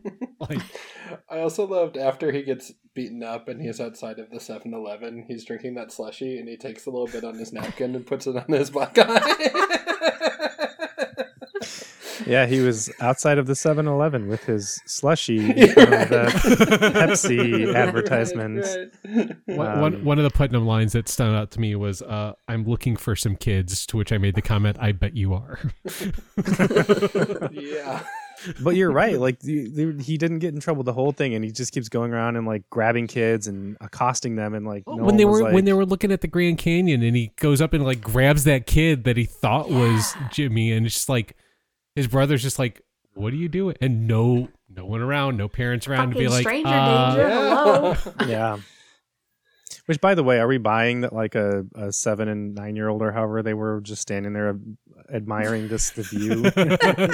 No. They would be overturning a garbage can or something, and they're climbing look at the down. majesty. Yeah. Yeah, he would have been grabbing them to protect them. They were blind, and their parents just told them to stand there for a couple minutes. That's all. Yeah. Which, I mean, speaking of the way this movie handles disabilities is mixed, I would say. On the one hand, I like that the central character has a disability, and it's sort of empowering. It allows him to overcome some things, but they never name it, which it's probably, I was reading, it's people have done a case study of it to say what it probably would be, and it probably would be autism and or PTSD. Mm-hmm. And so I kind of wish they would have said it, because the way that all the characters in the movie, all of the characters, even the ones we're supposed to refer to Jimmy, especially in the deleted scenes. There's some deleted scenes where Jenny, God damn it, Haley, and Corey even call him names basket case, case head. What are some of the other ones? I had some other ones on here. Freak, there are all these different names. Mm-hmm. Mutant is one of them. Not I don't think one of the good guys, quote unquote good guys, calls him that, but throughout the movie he's called all of these names, and of course we could walk away from it saying, but the ultimate point is that they're all wrong and they were wrong about him. But it was kind of inelegant in how they because the way that they're framing it is he is, to use their words, this freak, but look what he can do. Isn't this awesome? And it'll get us money and fame, and it feels icky. Yeah. Well, I feel like maybe I'm more attuned to this because my partner works in disability studies, but he 100% falls into that trope of the super crip, which is a disabled character. Right. Think of Dustin Hoffman, Rain Man. Yeah, I was gonna say Rain Man. Yeah, possesses a special talent that suddenly Mm-hmm. sort of compensates for the fact that they're disabled, or gives them a certain degree of value within the story or whatever. Or the other way that trope can kind of work too is that figure becomes inspirational. It's why when you see inspiration porn documentaries about a man with one arm climbed Mount Everest, look at that, he overcame his disability, and able-bodied people, so you should be inspired and work harder in your life or whatever. Or in this case, look at how his winning the tournament brings the family back together, and then they go to California and everyone's there. Or even Corey, and I know we're supposed to well, maybe, I don't know, the movie doesn't pick this up again, but Corey's scheme, which is to show that his brother isn't disabled enough to be institutionalized by having him win that competition, Right. which is like, yeah, like an incredibly ableist sort of plot. Yeah. So like that part of it was the one thing. Like everything else I'm on board for, even when it's kind of hokey or whatever. But that was a little icky. Well, we can't dance around it because that's a major part of the plot. Right, Yeah. right. It's kind of unavoidable. Yeah, and the unfortunate thing is that Jimmy doesn't have a lot of agency. I think that's part of the problem, is like he is such a passive character. Because again, part of the whole point of it is to say that his brother Corey is wrong. Like his whole approach of like, oh well, we'll show them like he has value because he can like play video games. At one point, someone even says, I think it's Haley. Oh God, where is it? She says, "Do you think they'd put him in a home after he won this?" Right. And my note to myself was, "LOL, probs," because like, it's not, it's troubling that that's how they view it. But ultimately, the point is again that like that's he doesn't need to be quote unquote fixed. But again, we don't get that from Jimmy. Jimmy is silent the entire time. Like he doesn't have any agency until nearly the very end, and even then it's all passively. It's spoken through other characters. So I feel like they had an opportunity to have this really interesting character. But speaking of Dustin Hoffman, I read that he was meant to have autism, but the producers didn't want to state it because they didn't want comparisons to Dustin Hoffman in Rain Man. Even though it's pretty, visible. Pretty obvious. But I was gonna say, even still, like that whole idea that he's like the moral center at the end of the movie, right? Like everyone goes into the dinosaur and discovers his trauma, and then they grow closer together as a family. That's Tiny Tim, you know what I mean? Like it's a very it's a bothersome trope, and yeah, for that reason, especially as you say, like Tiny Tim, he's such a passive character, and like for being one of the main characters, how many lines does he have in the movie? Right. And like when he finally speaks, it's meant to be sort of like a sort of sublime moment where people are like, oh my gosh, yeah, that it's just a bummer because again, I think so much of this movie is really fun, but they cut out a lot. He had more lines, like not long lines, but he responded to Corey more in the deleted scenes, and to other characters as well, like Sparky. I think at one point he says something to. But there's also a part in the deleted scenes where, so at the end of Video Game Armageddon, he wins, and we see everyone cheering for him, including Putnam. Putnam's like, I know that kid. It's like, yeah, fucking tried to kill him. But like, everyone's cheering and like, yay, and that's supposed to be the moment, like you said, that everyone is like, yay, Jimmy, like, oh, we're all on board. But actually in the deleted scenes, the mom gets really angry, and she like grabs him from them. Like he comes out into the crowd, and they're all like, yeah, we're so proud of you. And she grabs him and scolds him, and she's like, no, like you're acting like this fixes anything and you're just making him out to be a freak or something like that. I didn't write the line down. But now that we're talking about that, I'm almost like, was the mom supposed to be aware? Like you guys are just like, this is kind of fucked up. Like you're exploiting him and celebrating it. I don't know. I can see why they would cut that out of the movie because that would totally like ruin it in the last like 5 minutes of it. Yeah, we're supposed to be cheering like, yay, and then like, oh man. How do you resolve that at the end? Like, yeah. Well, I think it's supposed to be resolved with then they go into the dinosaur, like Paul said, and he was just sad. Which, by the way, no one gave a fucking thought to the fact that his twin sister died, and that might be causing him trauma. At some point, they like open his lunch, and they're, it's his twin. Oh, that's why he's sad. What? Why? How did we not know this as the like? Why is this supposed to be a surprise? Like the women in the movie are not super well developed or not very present. Yeah, the mom overall, not very, yeah. I mean, there's a little bit of like sexism for sure, and even the way like this is very subtle, but when Putnam goes up to like the waitress and he's like, have you seen these kids? He doesn't even make eye contact with her. Like he just shoves the picture in her face and immediately looks outside, which of course serves to advance the sort of conflict between him and the dad, right? Because the dad's out there and then he goes out and he pops the tires. Mm-hmm. But he does that throughout the movie. Like women are just kind of there in the background. Well, I think for him, everyone is like he calls her Toots because I wrote that down. It was like one of his I first think he lines. called someone like, sweetheart too, or sweetie or something. yeah, and then he calls Yeah. the old man Pops. He's like, "Hey, Pops." Like, Yeah. I think we're supposed to get that the only person I remember him being somewhat respectful to is one of the waitresses at the end in the casino. I think he says Miss or Ma'am or something like that. But there's that line that Corey says, which is, "It's not sexist, it's romantic." Oh. Yeah. Barf. which to give Haley credit, she was the one that was like, that's sexist. So it's like, oh great. I liked Haley as a character a lot, especially like the older I got. Like when I was a kid I was like, okay, yeah, she's cool, but like the older I got, I'm like, I like her as a character.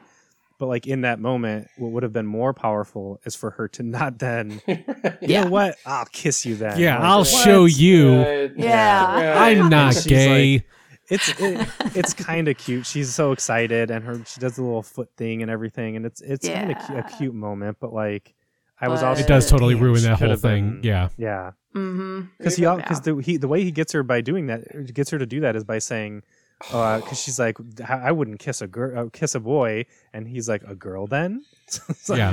Yeah, it's I like, have oh, to you must be a prove- lesbian. yeah. Ugh. I have to Stupid. prove that I wouldn't be a lesbian. Yeah. So it's like, and I can't blame the character for it's the writers, but Right. Yeah. but I do like Haley had some great lines. What's that? Go ahead. Also, I'm not a fan of making children kiss. Yeah, It's fucking weird. there was a lot of they do it at the very end too. They're in the back of the truck Mhm. and they're like being all giggly and stuff, and then Haley kisses both of them on the cheek, and then they kiss her on the cheek. Yeah, it's like, why did you have to throw that in there? Also, There was also I was going to say, like, during that point, like, no one has any point, like, transporting someone else's kid across state lines without anybody knowing. Like, and I love how they're in the back seat of a pickup, which is super dangerous, but they're sitting in like an old a truck seat, and they have their seatbelts on just to be safe. just To be safe. Just in be case safe. they got into an accident. They'd all Going- die at the going same down the time. desert highway. And I'm imagining that's the discussion they had was like, hey, we can't have these kids just sitting. We got to have them buckled up, right? Because it's seatbelt safety, right? So It's we'll coming have up on the them. 90s. We need to make sure we're yeah, buckling these kids up. after they're gambling and right. swindling people and Oh, speaking of gambling and swindling people, how much money do you think they spent on the Nintendo helpline? By the way, oh my god, that guy, that poor counselor. So that was one of the things. So we joked briefly about the product placement. I looked up the Wikipedia because it's something that I'd always heard was that this was a literal paid Nintendo commercial, because people joked about it because it features Nintendo products prominently. Super Mario Bros. 3 is like the showcase game. Super Mario Bros. 3, by the way, was not out in the United States at that point, and most of the previews that they had showed in video game magazines were just little pictures. So this was a big deal that they got Super Mario Bros. 3 for this like exclusive reveal in this movie. But then they have the Power Glove, and they have, like you said, Ron, the cases. Like, when Lucas pulls out his thing, he's got like the little Nintendo case and everything. So all this like Nintendo product placement. But I was like, was it really though, or was it just like the filmmakers were like, well, Nintendo's big, so that's going to be the central thing? But no, according to the Wikipedia, anyways, it says in 1989, Tom Pollock of Universal Studios approached Nintendo of America's marketing department about a video game film. Inspired by Nintendo video game competitions, Pollock envisioned a video game version of Tommy for younger audiences. Speaking of like disability representation, Nintendo licensed its products for inclusion in the film. During production, the filmmakers were granted approval from Nintendo regarding the script and portrayal of its games. Super Mario Bros. 3 was one of the products shown in the film and was used in a final scene involving a video game competition. Despite the film touting itself as featuring the first public reveal of the game, it had already been released in Japan during the previous year, with U.S. magazines such as EGM and GamePro having already covered the Japanese version. So it wasn't like for the first time in the world seen it, but it wasn't out in the U.S., and it definitely, I would say, contributed to the hype of the release of the game. But yeah, so it wasn't necessarily Nintendo paying. In fact, it was almost like this company was licensing, so Nintendo was paid to show their products. But it is very much a Nintendo commercial, like an extended, Nintendo ad. Because, like, kind of to go off what you were mentioning earlier, Ron, Beau Bridges and Christian Slater are portrayed as like adults who at first disregard them. Oh, they're stupid. Bo Bridges said something at one point like, you don't got to have a lot of brains to play that game or something like that. And then they do this editing trick where it looks like Christian Slater is playing the game as Bo Bridges goes to sleep. And then they cut to morning and we see a sleepy body in the bed. And it's revealed to be Christian Slater because Bo Bridges is now playing. He was addicted and he was playing. He has the stupid line, man. Oh man, I gotta find the line. It's too good. I love the fact that he was able to get up to the damn level in Ninja Turtles. He got through the bombs. Yeah. He says, "I don't believe this. I got the scroll weapon and I almost beat Mega Turtle at the end of level 3." I don't think Mega Turtle is a character. No, it's not. Granted, I haven't beaten that game. I don't think anyone has. Well, no one's ever gotten past the damn level because it's impossible. Exactly. So, but he did. Bo Bridges did. Just Bo Bridges. And then later, when he's playing in the truck, Bo Bridges is again addicted and he's like really into it, really focused. Well, no, so he wasn't at first because Christian Slater was the one who brought it into the junkyard, and then Bo Bridges took over. Christian Slater was using it as a pastime, and then Bo Bridges was getting like addicted to it. So yeah, he makes the comment of like, "Oh, you just plug it into their TV," and Christian Slater says something like, "It's not like I'm tearing tags off mattresses." Which, why was that a thing? Because it is legal to do that. Yeah, but now it still is. You cannot legally tear a tag off a mattress if you had not purchased the mattress. But for the reasons are outdated is what I'm saying. Well, maybe not because bedbugs made a comeback, but it used to be because of spreading disease. And then at some point they were like, well, these are like antimicrobial and whatever else. But maybe it's now because bedbugs are a thing. Yeah, as far as I know, it's still illegal to do that. So I mean, we could look into this. We could do a deep dive on mattress tags. Next episode. Yeah, let's go. But Christian Slater, Sam is no. Sam's the dad. Nick is the brother. Yeah, Nick is like kind of annoyed at the dad for being into it, even though he introduced it to him. He's doing the mocking thing, like, "Oh, you're wasting your life playing video games, Dad." Like, and so he unplugs the controller from the NES, and the system turns off. For some reason. I mean, it is a regular NES, so I wouldn't. You could tap it, and it would probably. You could look at it the wrong way, and it would turn off. But then Sam says, in irritation, "I'm in the 6th Palace of Hyrule, damn it. I got past the River Devil." And then Nick unplugs it and he says, "What the hell are you doing? I had the magic key. I got the cross. I was closing in the barbarian." The what? What the fuck game are you playing? I was so impressed at first. "I'm in the 6th Palace of Hyrule." I was like, oh shit, okay. They know they got it. And then I got past the River Devil and I'm like, the River Devil. Was that a thing? Like maybe, okay, there are those the Octoroks or whatever there that like pop up out of the water, don't they? Isn't there something? Okay, maybe that's what they're talking about. The fucking barbarian? What? I don't think that's a thing. I don't think that's a character in the Zelda universe. I don't think so either. So they like both hit and miss with their video game references. Yeah, I'm surprised like some of the stuff like if you're already like, trying to like, if you're already saying like things that are correct, just keep going with it. Like there's already enough fantastical, enough sounding things that sounds made up that is a actual real thing that you could just go with that. So Bridges insisted on improvising random facts about the games he was playing. If he did that, I would be okay with that. If that's what he wanted to do, okay, fine. He kept stumbling over Ganondorf. He's like, Barbarian. Barbarian. It's a barbarian. It's the same thing. River Devil.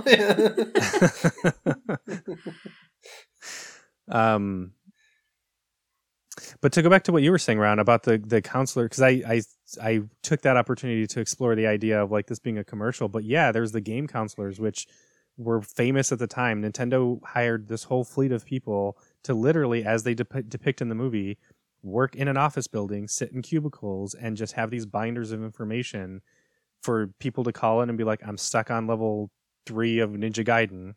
Ninja Gaiden, hi, as the guy says near the end.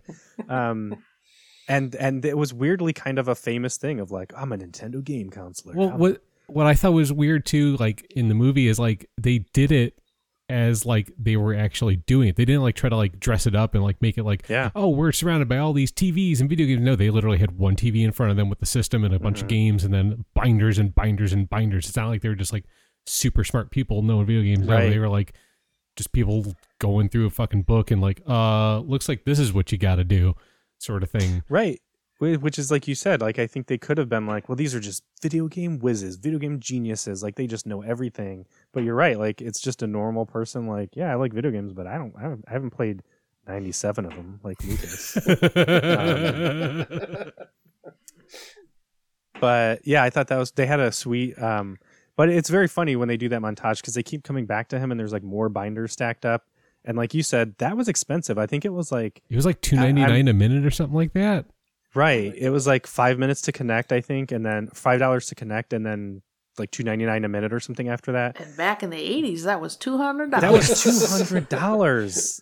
It was it was incredible. Well, so Andrea made a good point is that they probably stiffed their hotel bill at Reno because you didn't, most people paid at the end, so they probably just stiffed it, and they probably just put it all on a tab and then just bounced out of there. Because they did just bounce out of there. So, I mean, they I think they got like $400 or something when they won. When Spanky won the money at the casino, and then poor Spanky, they gave him $10. He was happy. He would have done anything for Haley. And in the deleted scenes, Haley reveals that he like ripped her dad off or something like that. Like he stiffed him for something. So maybe it was like revenge or something or payback, but. Did you say Tab? Oh, okay, go ahead. Sorry. Oh, he was just there for the fun. Yeah. It looks like it's $1.50 per minute for the Nintendo helpline. Which so $150. Yeah, it's close. Yeah.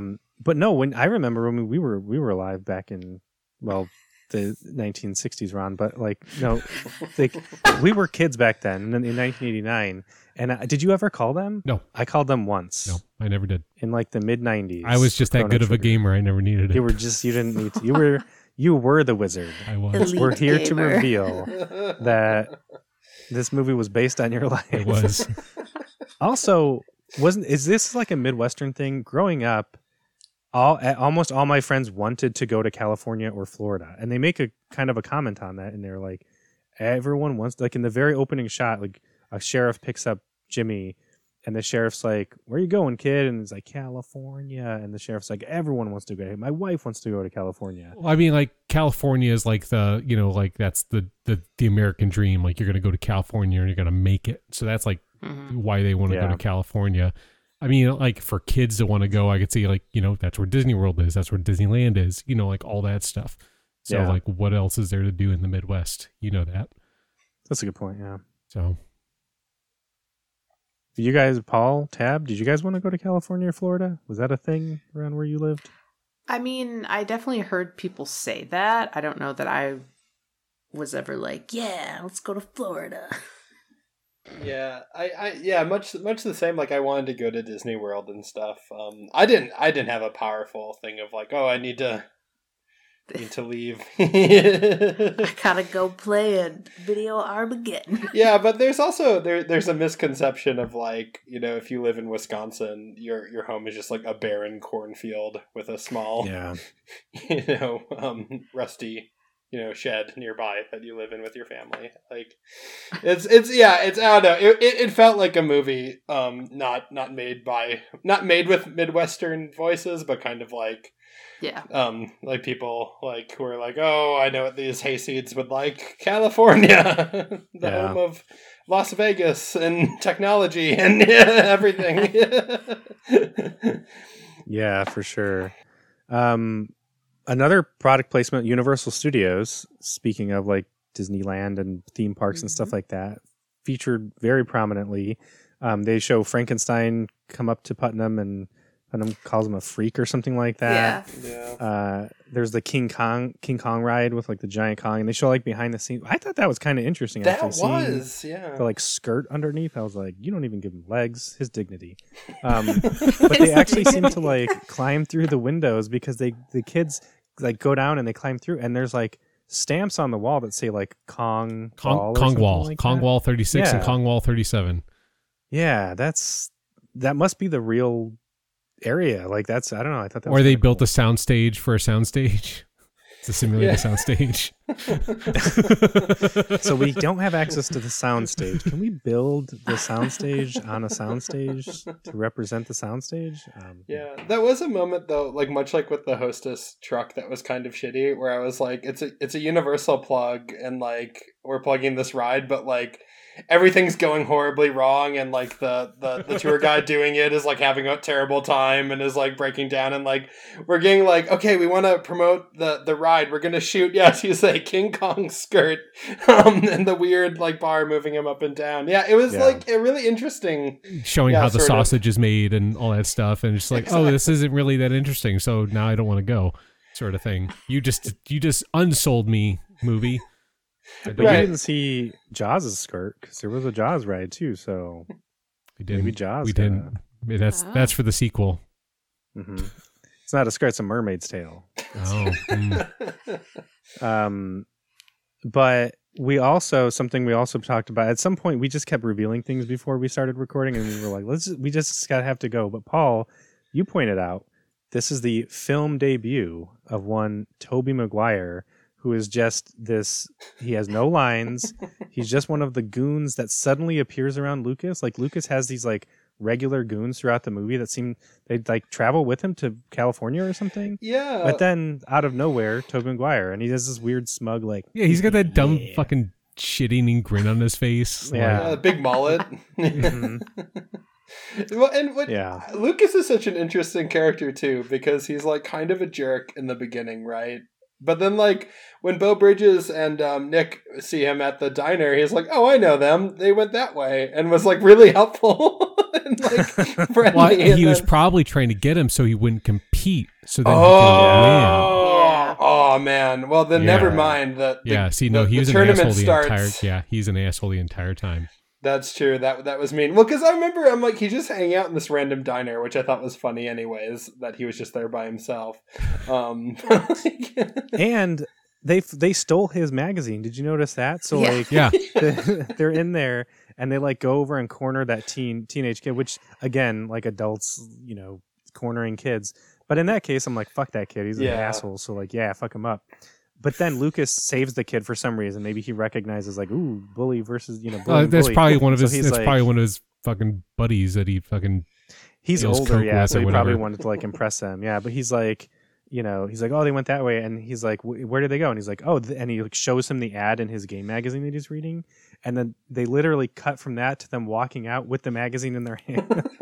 So I feel like they're like, give me my fucking hack, give me that magazine, get out of here. He was probably okay with it though, because he's like, I have 97 copies. I was gonna say like one of the things that I forgot about until I saw this movie was paper maps. Remember paper maps? Also, Yeah. how did they know where the fuck How they did were? they know? Right? He's been He's asleep like, for how long? And he's like, we're He going looks the at the wrong map. way. Exactly. Like he doesn't You're look at going any. south. He doesn't look at any markers or anything. Yeah. There's no signs. Like you've been going the wrong way. What the? How do you fucking know? You've been asleep for fucking 2 hours, idiot. Mhm. God. Yeah, I maps also- did not. They I didn't, love they that didn't tow update truck guy. automatically. The tow truck. Yeah, that's just like, what? A guy gave me $50. He gave me $50. I just did it. Yeah. It's we're already breaking it down, even though it's Yeah. been By the 5 way, it's only minutes. been gone for 10 minutes, and we already got it apart. 90%. So sorry. There's so many shitty people in this. Like that guy is shitty. Obviously, Putnam. The people, like so many people, steal money every time they get money, which they've swindled. You know what I mean? Yeah. So I'm not giving the kids a pass, but they swindle. Which sometimes it's fair. I mean, sometimes it's it doesn't matter. They swindle their money, and then adults They steal swindled it. From them. it the honest way by swindle it duping fair and people. square. They didn't just Yeah. use their brute strength. Well, some of it they don't lie. They're not like, oh, we didn't ever play video games before. You know what I mean? It's just like, I bet my little brother can beat you, and people are arrogant enough to be like, pfft. Like the salesman, which I thought those salesmen were right out of 1947 or something. Like, oh, go on. But they feel so like, oh, there's no way a kid can like beat me. So it's like it's somewhat swindling, but it's not necessarily like sharking it. You know what I mean? It's not like they're like lying. Like, Yeah. my Oh, I've brother's never touched a played this controller. before. Right. Oh, Ninja beginner's luck. Gaiden? What is that? Yeah, a double dragon. But a lot of the games, speaking of, oh wait, let me finish talking about shitty adults, and then like even because like at first, you know, Haley says something like, "Oh, I know truckers," and then the truckers are the one that steal the money. They do help her out later, but I feel like there's just so many examples of just terrible adults and teenagers at every turn. Someone's being shitty. Everyone's being terrible. Yeah, the never mind. The games that they showcase in here. So obviously we mentioned Super Mario Brothers 2 and 3. Double Dragon, they show that, which came out that was one of the first games they show. Let me find. I should have put these in a specific list. Is that 88? That was Mario Brothers 88. Double Dragon was 87. 7. In the US. Red Racer. Rad Racer, yeah. Which you cannot play with Power Glove. Which you can't play with the Power Glove, and he somehow does Hilarious. because he's What? Lucas. He has so much. You Yeah, can't, All that demoing, you can't actually do that? The Power Glove only works on like 2 games, yeah. and it doesn't even Nintendo work that did way. that a lot. Yeah, they had Rob the Robot that only worked with a few games. I had a Wave Pad, which was just like it looked like a laptop, and you open it. Oh, I remember And that. it had Thing. Yeah. I had like a base, and the wall were like these red, like, and there was like these like this matrix on it, and it looked very like high tech. And you like wave your hands in front of it, and that's how you control the game. It's basically just it was Terrible, just basically fucking proximity terrible. sensors in it. And Yeah. Oh. Yeah, it didn't work. Did not work very well. Yeah, and they had they had touch. Like, I don't think it was a Nintendo first party game, but they had a controller with like a touchpad that didn't have it just was like a touchpad for your. It was just like it was like what do they call it? The membrane circuits. So it was like just Yeah. like Okay. buttons on a microwave sort of thing. Like it didn't actually have pushing things. Rad Racer 1987, developed and published by Square. Yeah, I saw that. I saw the Square logo on there. They had a Play Choice 10 cabinet too. I saw that multiple times. Yeah, I love the Multiple fact that places, like they were playing all these games on the Play Choice 10, which wasn't cartridge based, right? Wasn't cartridge? Maybe it was cartridge based. I don't recall that one. Play Choice, maybe it was because they had one for the Super Nintendo too. I think it was called the Play Choice 6 or something like that. And it also, I think maybe it was cartridge based, and you just play it for a time limit. I can't remember now. I remember the Super Nintendo one had like membrane circuit controllers, like they were bolted to the cabinet, and like those things suck. Let's see if I can find a picture of one. Bring it up here. Go ahead, Joey. They had in the montage where they were calling the players hotline or whatever, they show Castlevania 2 Simon's Quest, which they just called Simon's Quest, which again, I think certain things like that showed an awareness of like how gamers talk about games. They're not like Castlevania 2 Simon's Quest or whatever. They showed Teenage Mutant Ninja Turtles again, Mega Man, Chinagate, Metroid, Excite Truck, I think. It was like some 3D... Excite Truck? No. Excite Truck, maybe that's the one that came out later for the Wii. Yeah, there was some like a little RC. Oh, that was like one of the RC Pro-Ams or whatever. Okay, I think it's in the same style as like Rock and Roll Racing, like that isometric view. Yeah, thing. They showed Contra multiple times. Mario Brothers 2 again, Ninja Gaiden, Rad Racer again. But yeah, they showed a ton of games. But again, like all very apparently Nintendo. I always had the impression that Nintendo was like pushing that stuff. Like, here are the important thing, like the important games. Like, you need to show these. But apparently it was the studio. So let's take a look at this link. Yeah, this is the Super Nintendo version of the Play Choice 10, which was called the Nintendo Super System. How do you play that? You just literally, like, the controllers are like bolted to the arcade, and so you just literally stand there with your hands right there. So you can't pick the controller up? You cannot pick the controller up. It is so you have to bolted. play with your fingertips, like your you thumb? can get your hands around it. You can hold it like a controller, but Gotcha. you can't like pull it away or anything. You can't Bo Bridges it up and play video games. But he was doing that thing that people do, like when you like play a racing game. You turn with it. Yeah. I mean, Christian Slater was doing that. I mean, actually, there were a lot of people that were doing that, even people who probably had played video games before. There was that one kid, when they're showing like one of the qualifying events with Jimmy, like there's this one kid who was like standing next to him, like they show everybody, they're like, like so nervous and like shaking and like all that, and they show Jimmy, he's just like, and then there's the kid next to him just looking like, which, like, by the way, like at Video Armageddon was so extra in like every way. Like kids were just cheering all the time. Like people weren't even playing. People were waving banners, and they had all this very 90s, like 1989, 1990s like gear on. Their shirts were like, it's one of those movies that's so of its time that you can watch it and be like, that's what 1989 was like. It was real authentic hairstyles and everything. But all the workers were in jumpsuits, like the orange jumpsuits. Yeah. Like they put so much money into that thing. Well, and the host, the entire time they're just like playing, he's like sprinting back and forth around the stage. he was just all the energy. And that's Mr. Caffeine right there. Just that E3 bit right there, personified in movie form. Well, and I was gonna say too, the funny thing about the controller thing though is like I feel like that that sort of acting approach to like doing something that isn't very cinematic looking is still so popular. But it reminded me of, I don't know if you guys have ever seen Swordfish, that like heist movie with John Travolta and Hugh Jackman, but it's all about hacking, and like watch Hugh Jackman type anything on a keyboard in that movie. It's like, oh, I've seen Hackers. I know some. Oh yeah, right. Tab, you still haven't seen that, right? You haven't seen Hackers? Oh, you gotta geez. watch it. Yeah, you would love it. We're doing a play date with this movie. Yeah, you were looking for like 90s movies at one point, and I was like, oh well, you've probably seen Hackers. That is a 90s like, ass 90s movie. Gotta see Hackers. Yeah, Hackers great. Speaking of 90s ass 90s movie, let's talk about the soundtrack of The Wizard. There was some of it kind of slapped. I know. I literally Send me an angel. I had that on. line in here. I wrote in my notes. Oh shit, see, I don't have these organized, but I literally wrote like, "Send me an angel." I think I said slap. Yeah. Oh no, I said, "Send me an angel" is a bop. Montage of the various groups traveling, time passing, getting closer to California. Yeah, I thought that was.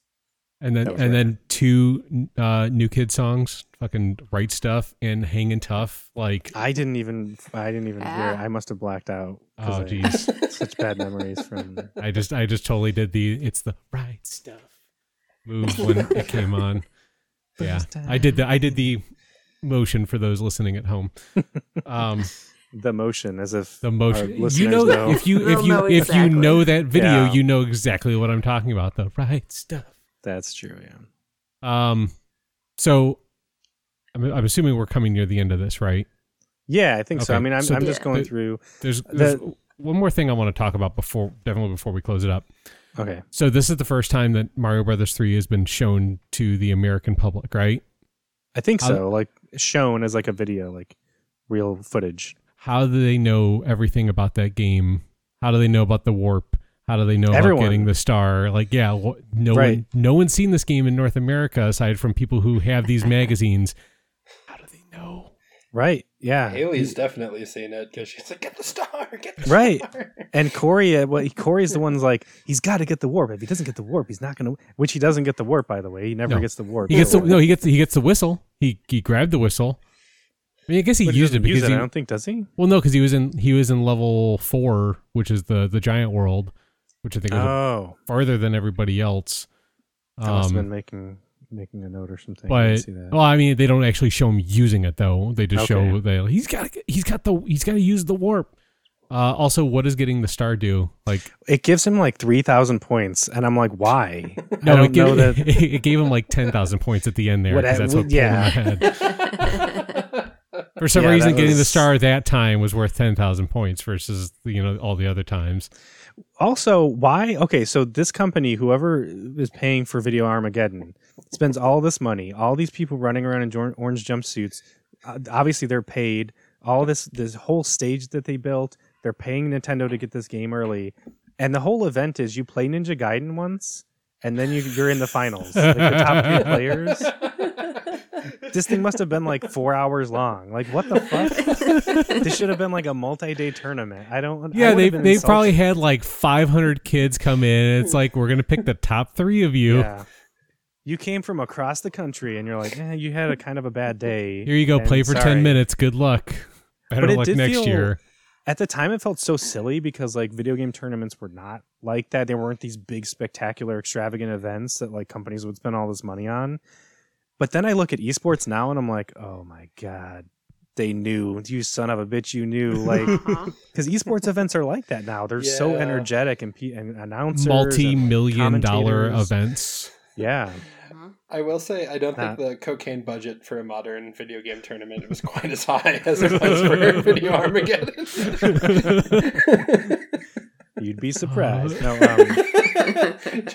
that just based on the staff, I don't know. Yeah, the announcer definitely. He's sweating so much, but he was bringing the energy. Like, you need that. You know, that's why those kids, they didn't know why they were excited. They weren't on cocaine, but wow. I mean, maybe not as much because he was starting it all. They were on Pepsi. Bing. That's right. Also, in a deleted scene, has anyone seen Hook? Yeah. Yes. Steven Spielberg movie. No, Rufio.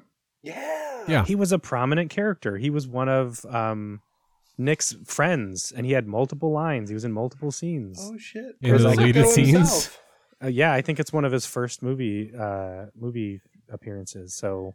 We had Rufio, we had Spider-Man, we had one of the pirates from Pirates of the Caribbean. The announcer from I wasn't even going to bring this up, but the announcer, the crazy guy on cocaine, was a doctor in the Nightmare on Elm Street movies. So, wow. Oh, really? Yeah. Okay. Yeah. Huh.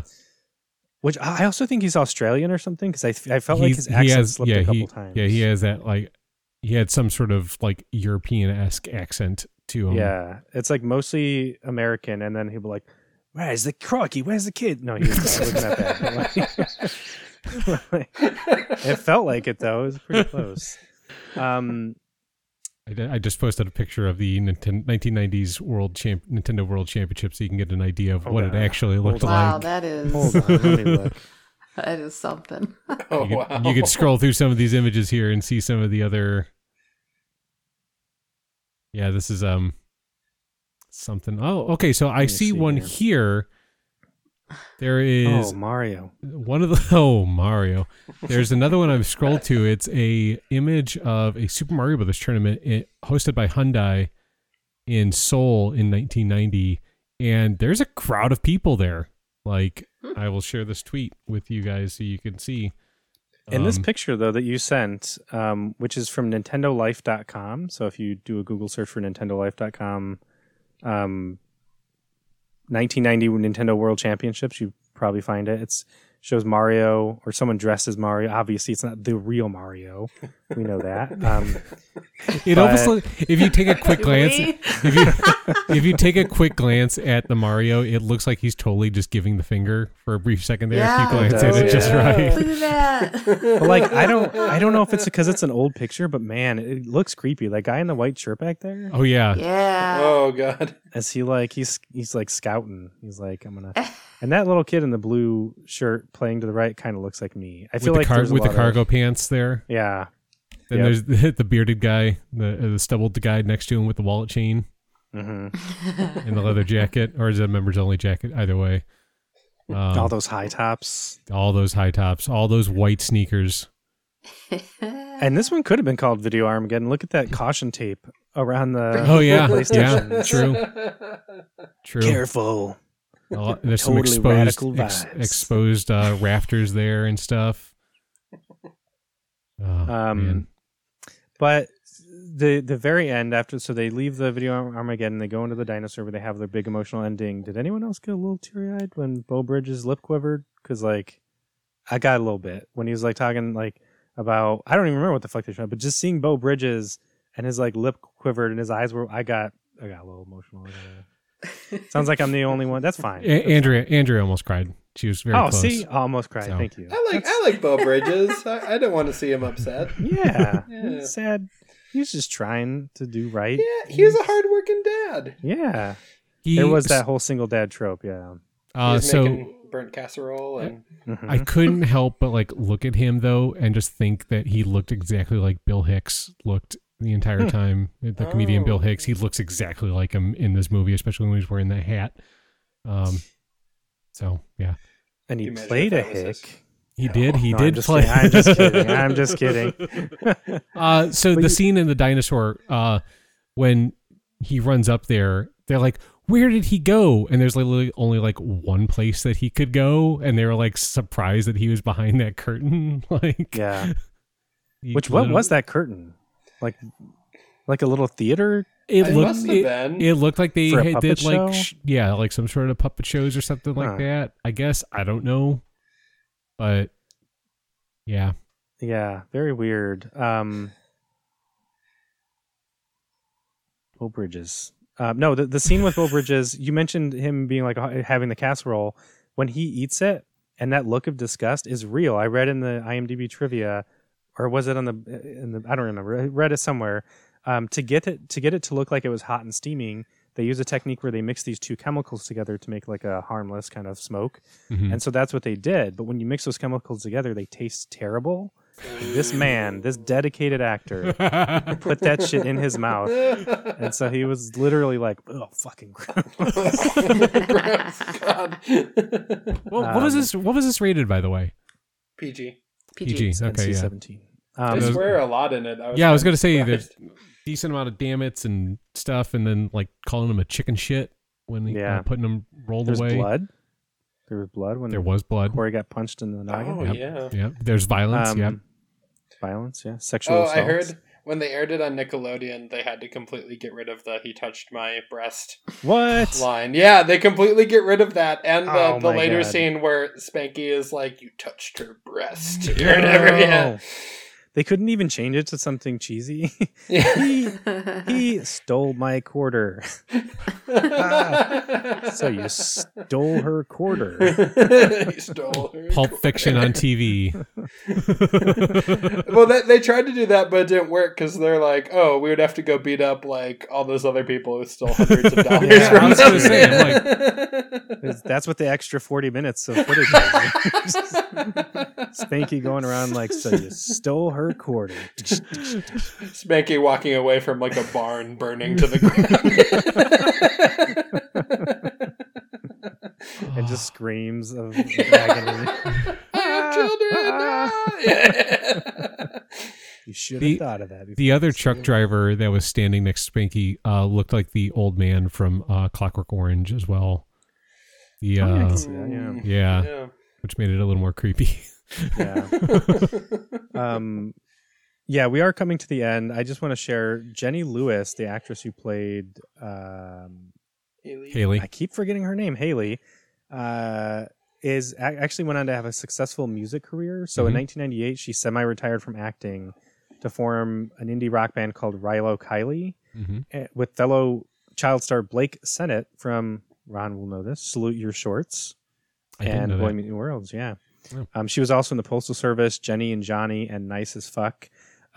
The Silver, it sounds like this is an ad, but for Rilo Kiley, their song Silver Lining has 3.6 million views on YouTube, so she was pretty successful. She's after- still a successful musician, so yeah. That's what she's known for. Like, yeah, you Mhm. bring up her name, people aren't like, the Wizard. It's like, oh, well, you were- well, that and Troop Beverly Hills, like that was oh, yeah, that's true. yeah. that'd be the one that a lot of people would probably know her. That's what the one Andrea like recognized her from.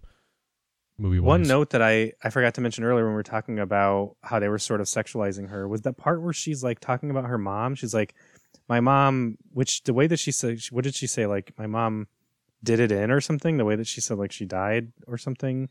And then she said she was a showgirl, great legs. Oh, yeah. I got her legs, don't you think? Or something like that. And like Fred Savage's character is just like, I don't, what the fuck? There's a cow next to me. I don't know. But like that was weird too. Like it sounded like a Yeah. repeated line, like she learned it from somewhere, but it stood out as a little. It sounded like a lot of little like creepy. her, like she was like trying to act older than she was. Like, so it sounded like a Yeah. lot of her lines where she was saying like were like stuff that she had picked up. She didn't quite know what it was, sort of thing. But like, you know, the truckers code and all that stuff, even though those weren't truckers, they were just hillbillies. Yeah. So She does get the prize for coolest sunglasses in the movie, though. Yeah. A lot of winners. Yeah. Yeah, she was stylish to an extent, except she just couldn't get rid of those overalls. Like, she just, everything, she was just like, oh, this looks nice, and some overalls. Like, oh, come on, man. Andrea couldn't get over the floral dress with the mock turtleneck, and like how that was like so like late 80s, early 90s, and that is now the style again, too. I was going to say, I could see that, yeah, I can see that being stylish today. So she has a line. She has the line, he's a wizard. She says the thing. That's the name of the movie. Yeah, she did. She said the thing. She also said, why can't he be any old video head?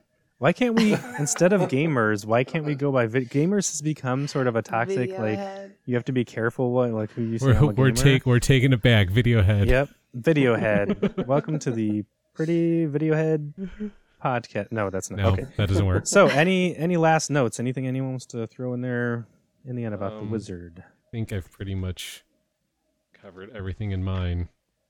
Oh, except for Oh, go ahead. No, you first. I was gonna say I want a Cobra Kai spin-off show now about Lucas all these years later.